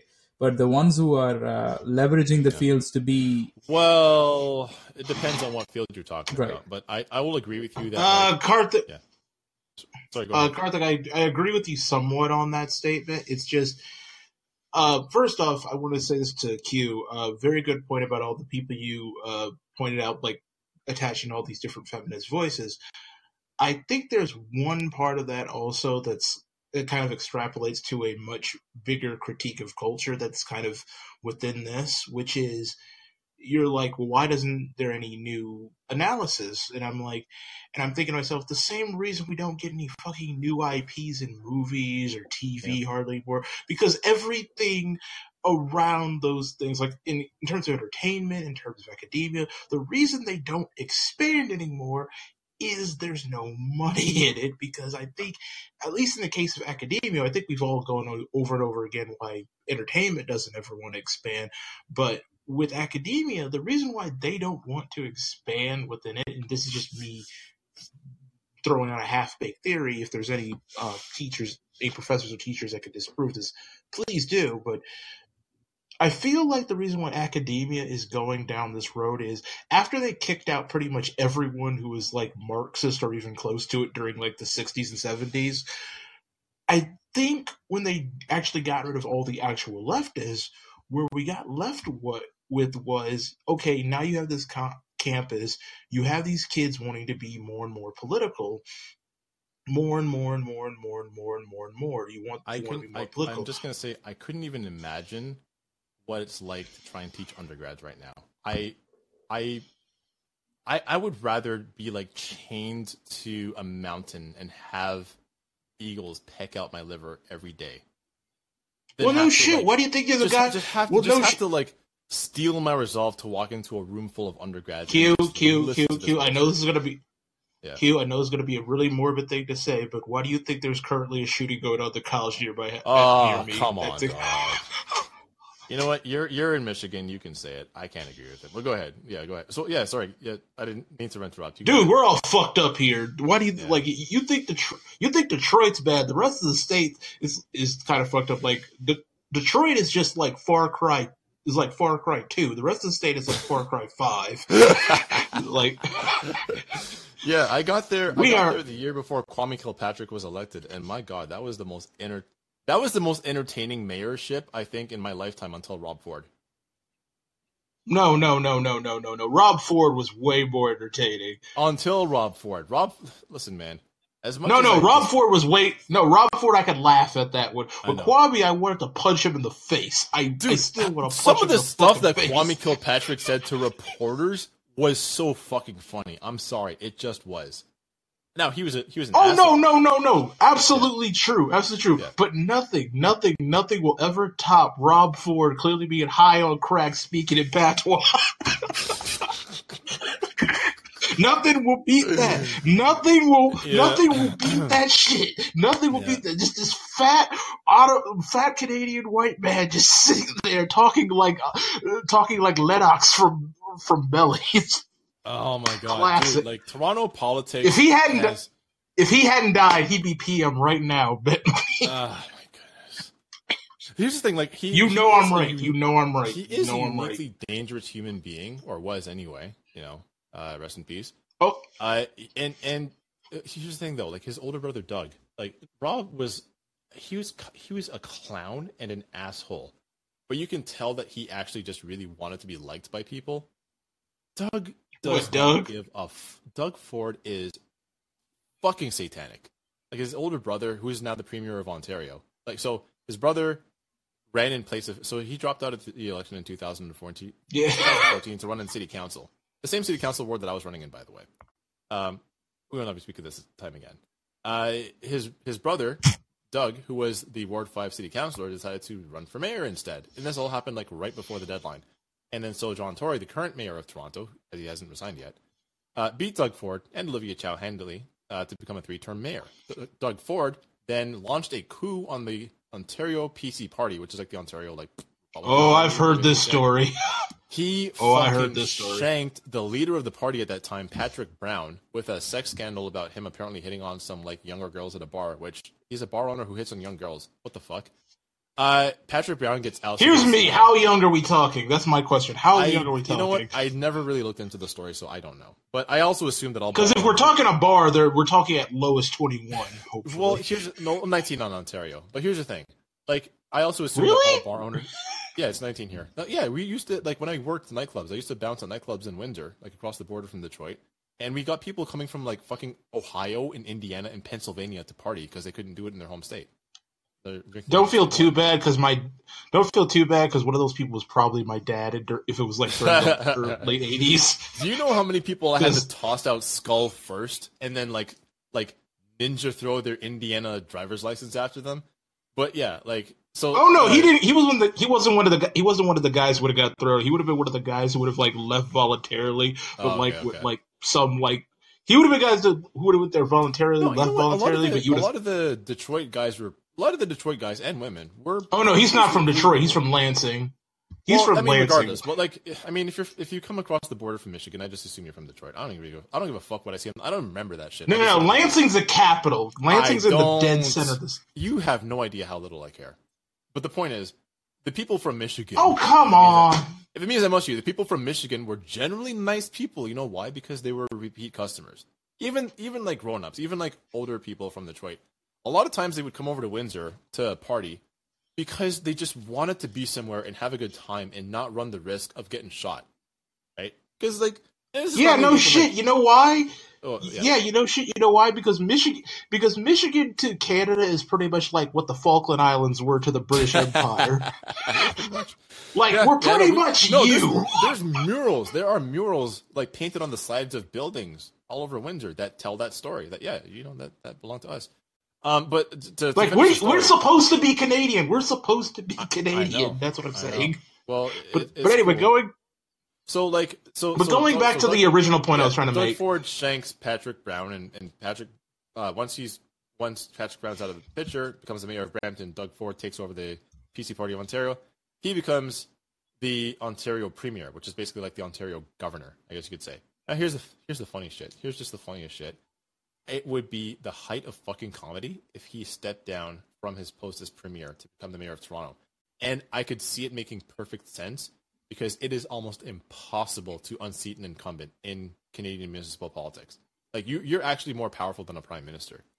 Wouldn't it be funny? No. I can think of something funnier than that. What's that? I can think of something funnier than that if he ran to be mayor of Toronto. Just out of nowhere, just Drake funds some like super PAC against him. Just out of fucking nowhere. No. Here's the thing. I think he's got the money. He could do it. No. But I don't think Drake could run for mayor of Toronto. I mean, it would just make no sense. No, not run for mayor. Like run a super PAC to like get someone against him. We don't have super PACs. I think the most you can donate doesn't matter how much money you have. The most you can donate in municipal politics in Ontario is $2,000. You guys actually have a functioning political system. Good. Yeah. No, I think the maximum. But anyway, no, I'm wrong. The maximum you can donate for an individual candidate, I'm pretty sure, is like $750. But okay, so I say all that. I'm sorry, $750. I think so. You mean I could literally only donate the price of a PS5 for a candidate? That's right. Yeah. Exactly. It's either the God of War bundle or support the mayor of Toronto. But so I'm actually going somewhere with this. John Tory, who ends up winning as mayor of Toronto, just had to announce his resignation on last Friday because he got caught up in a sex scandal, and he was apparently like banging a 31-year-old staffer, who had like very big Kirsten Cinema energy, like with the costume jewelry and everything. And so Rob Ford was actually confronted at City Hall. And yeah, I know Rolly Bong that he hasn't resigned yet, because he might actually stick around long enough to pass the budget and then leave if he decides to at all. But like, Rob Ford was also called out, or at least like questioned by reporters, on having made spurious sexual comments. I forget who Olivia Gondek was. It's not going to come back to me, because frankly I just really don't care. And also that he was also like banging. He was banging strippers in the mayor's office, which fucking dudes rock. But like, no, I have to disagree on that one. That's just gross. Dude, no. And not even because she's a stripper. Just don't have sex in the mayor's office. I know, you should not, obviously don't do that. Obviously not. But now the Oval Office, if you become president, absolutely. But I mean, whom among us hasn't had the thought? So anyway, I haven't. Well, so when Rob Ford was confronted, he was confronted by reporters. This is the one where you talked about eating a girl's pussy or some shit. Don't spoil the surprise. Let me play the clip, because this is one of the first time I saw this clip, I almost fucking. Have you ever laughed so hard that you think that they might actually? Oh, I've seen this. Could have collapsed. Okay, hang on. They're calling a friend of mine a prostitute. Alana is not a prostitute. She's a friend. It makes me sick that people are saying this. So unfortunately, I have no other choice. I'm the last one to take legal action. I can't put up with it anymore. So I've named the names. Litigation will be starting shortly. Yeah, so he filed a lawsuit against the Toronto Star for basically insinuating that he was bringing. Sorry, I wasn't a stripper. A sex worker into the mayor's office to do like licentious things. He was saying, like, well, no, she's not a prostitute. She was my friend. That's awful. I'm going to sue you. But then check this out. I've had enough. That's why I warned you guys yesterday. Be careful what you're waiting for it. So that's all I have to say for now. And the next thing I want to call Mayor Britannia in Hamilton and tell them that we're going to have to spank their little tiger cats. Oh, and the last thing was. So that reference was, so he's wearing a Toronto Argonauts jersey, which is like the Toronto CFL team, and we have like a cross. Oh, I know who they are. The Hamilton Tigers. Michael Sam used to play for them. Michael Sam used to play for the Alouettes. Yeah, he did. Although, like, I feel like that guy fumbled his bag. That's a whole other kettle of fish. We'll talk about it one day.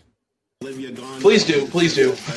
Was Olivia Gondek. It says that I wanted to eat her pussy. Olivia Gondek.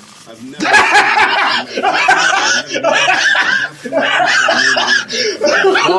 Dog. You didn't hear the whole thing. I'm gonna play it one more time for you. Spank their little tiger cats. Oh, and the last thing was Olivia Gondek. It says that I wanted to eat her pussy. Olivia Gondek. I've never said that in my life to her. I would never do that. I'm happily married. I've got more than enough to eat at home. What about drinking? Dog. I didn't hear that part. I've got more than enough to eat at home, dude. He said that. How do you think his wife reacted to that? How do you think his wife reacted to that? Cypher spitting. How do you think his wife reacted to that shit? I wavered between hating the guy just for like what he did to my neighborhood, and just like I'm like, who actually talks like that in front of a So you feel about him the same, and survives it. It was unbelievable to me. That dude was the fucking prototype. Like, you think Donald Trump was funny? The shit that came out of Rob Ford's mouth on a regular basis would kill you. Like, we talk about Donald Trump's not funny. A Victorian child being killed by a flaming hot Cheetos. No, an American prior to Rob Ford. Prior to Donald Trump. If Rob Ford was popular enough in America for more than just smoking crack, if they heard the shit that came out of his mouth on a regular basis, it would kill you.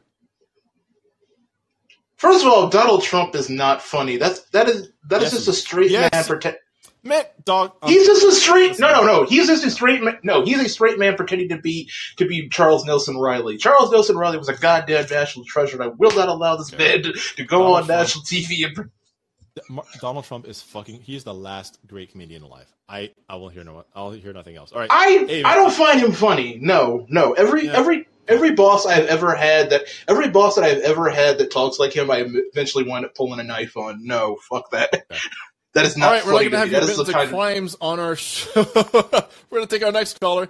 All right, Gio, you're the last caller, and then we do have to wrap up for the evening. What's up, buddy? Hold on. All right. Can you guys hear me? Yeah, we can hear you. Okay, yeah. So I was going to talk about you see this thing with like the therapist discourse on the internet, like where people who've have done sessions, right? So because they learn the unlicensed therapists that have been to like 3 or 4 sessions, picked up the lingo, and then now just like bludgeon everybody else with it. Yeah. Yes, and they use it to pretty much justify the worst, most toxic things ever on the internet. I mean, that's it. That's it. No. I think you're partially right. I mean, I think this has been going a lot longer than unlicensed therapist discourse. Like, I remember the first time that I saw emotional labor, which is again another word that's experienced like complete semantic collapse. But I saw people talking about, the difficulty of bearing the emotional labor of being a woman in X, Y, or Z field, or even being a parent or whatever. And it's I'm not saying that I have no sympathy for that, but that's just not what that word means. Emotional labor doesn't mean that you experience emotions while doing labor. You know what I mean? It's just or that you help somebody with their emotions. While being a man, the male gaze is not looking at something while being emotional labor doesn't mean emotional labor means that a component of your labor requires faking your emotions for people, an airline flight attendant. They call them flight attendants now. I always get that.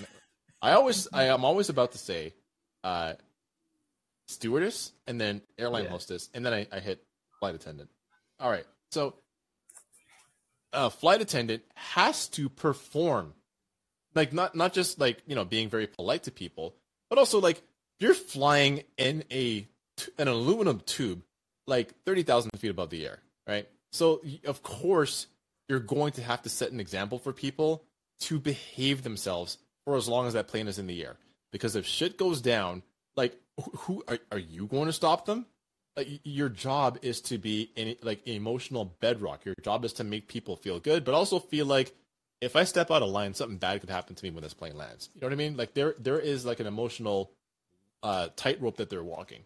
The same thing for retail workers. When service with a smile became the retail workers' credo, that is, you have to make the customer feel like they're doing you a favor and coming into your store and giving you money in exchange for a thing they wanted. And even when a customer fucking flips out, it's your job to maintain your cool. And if you lose your cool, you will very likely lose your job, even though nobody should have to be put up with that kind of abuse. Emotional labor is your waitress having to pretend they like you. Emotional labor is your bartender pretending that they're interested in listening to your story. That is emotional labor. But the thing is, when we let people just, it's not even, I'm not a language stickler at all. It's just that we're no longer able to explain phenomena because everything has been rolled into everything else. Everything means everything. Everybody has experienced everything, and yet nobody can relate to anybody. And that is the ultimate end product of both semantic collapse, but also I think that is an inevitable end result of postmodern ideology, because everything is experiential and everything is relative, then nothing actually means anything. There is no such thing as grounded truth. There is no such thing as concretized material conditions. It's just however you happen to feel about a particular thing at a moment. I mean, because emotional labor is supposed to be a friend who's unavailable to help you because you want to share something. Yeah, emotional labor and is they're your not friend available. Called you and asked you if you can help them move, and they were completely or just insensitive hang to out. the fact that you're lying in bed with fibromyalgia symptoms. Yeah. It's emotional labor is your child of your 22-year-old child moving back in with you because they got laid off as a coder, and it's just emotional labor. No, actually, here's a better example, because this one actually was true. Like, that somebody did do this and they got fried for it. But this lady talked about, like, her foster son trauma dumping on her, and she had to explain to him, like, it's not okay to just, like, take all of your problems and dump them on me. Lady, you're his fucking foster mom. That's your job. Your job is to listen to the things that bother him. He's a teenager. But that's it. But people use these words. Then she was talking about the emotional labor of having to, like, listen to this boy do these things, and like, women end up having to, like, carry all of these labors in the house. Like, what? Listening to your fucking kids? Don't bring foster kids into your, like. This is not. Nobody knocked you up. You went out and signed paperwork and are getting paid money to have these children in your house. It is your fucking job to be supportive of them. But everybody thinks that, like, because they experience emotions and they have experiences in the world that are not pleasant to them, it is somehow... Because it's work. It's not just that it's work, and not just that they should be remunerated for it, but they should be considered a victim of society for having to endure it in the first place. Yeah, it'd be even better if they actually just ask for money or something, because that way you'd at least 100% know that they're transactional. I'll gladly pay the money to never talk again. Frankly. Yeah, exactly. Yeah, but then, like, the whole idea of, like, saying that, like, they should be praised more. I think it's the praise aspect that's, like, a little more cheaper, because if you at least say that, like, if you want my help, then I have to be compensated for it. Then at least, like, that kind of clearly sets them out to be like transactional, the way that they handle things. Solidarity. Like, I've seen people talk about, like, if you as a Palestinian want my support as a black person, what am I getting in exchange? Where's the solidarity for me? It's like, well, they have been acting in solidarity with black people. Well, it doesn't matter. Where is my check? I've seen, like, black people and Asian people get into these fights. I've just seen so many of these, and it's just like, the fact that you can't see that you have turned relationships of experience and even identity into relationships of transaction, and that's pretty much what this all boils down to, is that I feel like I have not been rewarded adequately for this work that I had to do. It's like, unfortunately, your reward is just being thought of as a good person. That's it. And doing the work itself. Yeah, that's it. Yeah, exactly. You get the opportunity to shape a child, a foster child, who could have had just the worst possible life, into somebody that, like, escapes the statistical realities of foster children. You had that opportunity. You can actually, like, make this child a success that cuts against the narrative. What do you do instead? You fucking log on to Twitter and bitch about being a parent. Anyway, one more thing. Okay, go ahead, real quick. Yeah, so you mentioned, like, how, like, the internet almost, like, forces you to argue yourself in a way that's almost like a hazing, where, like, you don't have to, like, tell people, like, the most vulnerable aspect of your life in order for them to, like, validate you in some way, which I think was a pretty good part of it. Which to me is kind of weird, where we all have to, like, haze ourselves in order for us to, like, participate in this whole, like, weird internet thing. I don't know. Well, yeah, this idea that you should, like, subject yourself to, like, daily floggings and you really don't. Like, did I even tweet today? I think I might have tweeted, like, once or twice today. There are days where I'll just be rapid fire tweeting, and then I'll just, like, take 2, 3, 4 days off, a week off at a time. And it's just like, you know what? Sometimes I would just rather, like, stow this thought in my head and let it sit there and marinate, so that it hopefully becomes a piece of writing or something else later on. That doesn't have to be an idea that I just, like, let escape into the wild. But unfortunately, I mean, that's just the way that works. And we could probably, like, talk about that another day, and I think we should, because it's now 11:30 and it's getting pretty late. So I'm going to go ahead and wrap it up here. Just want to say thanks to Geo, to all of our callers, to all of the audience members who stopped by the show. Thank you so much for listening to the show. If you like us, please support us. And one way that you can support us is by going to namehusky.com when you want to find your next nifty domain name. A .com domain will cost you $14.99, and that's the price today, tomorrow, and forevermore. Karthik, is there anything you want to plug before you go? I'm good. I think we can wrap. All right, sounds good. All right, guys, we will see you on Wednesday, same time. And thank you once again. Peace.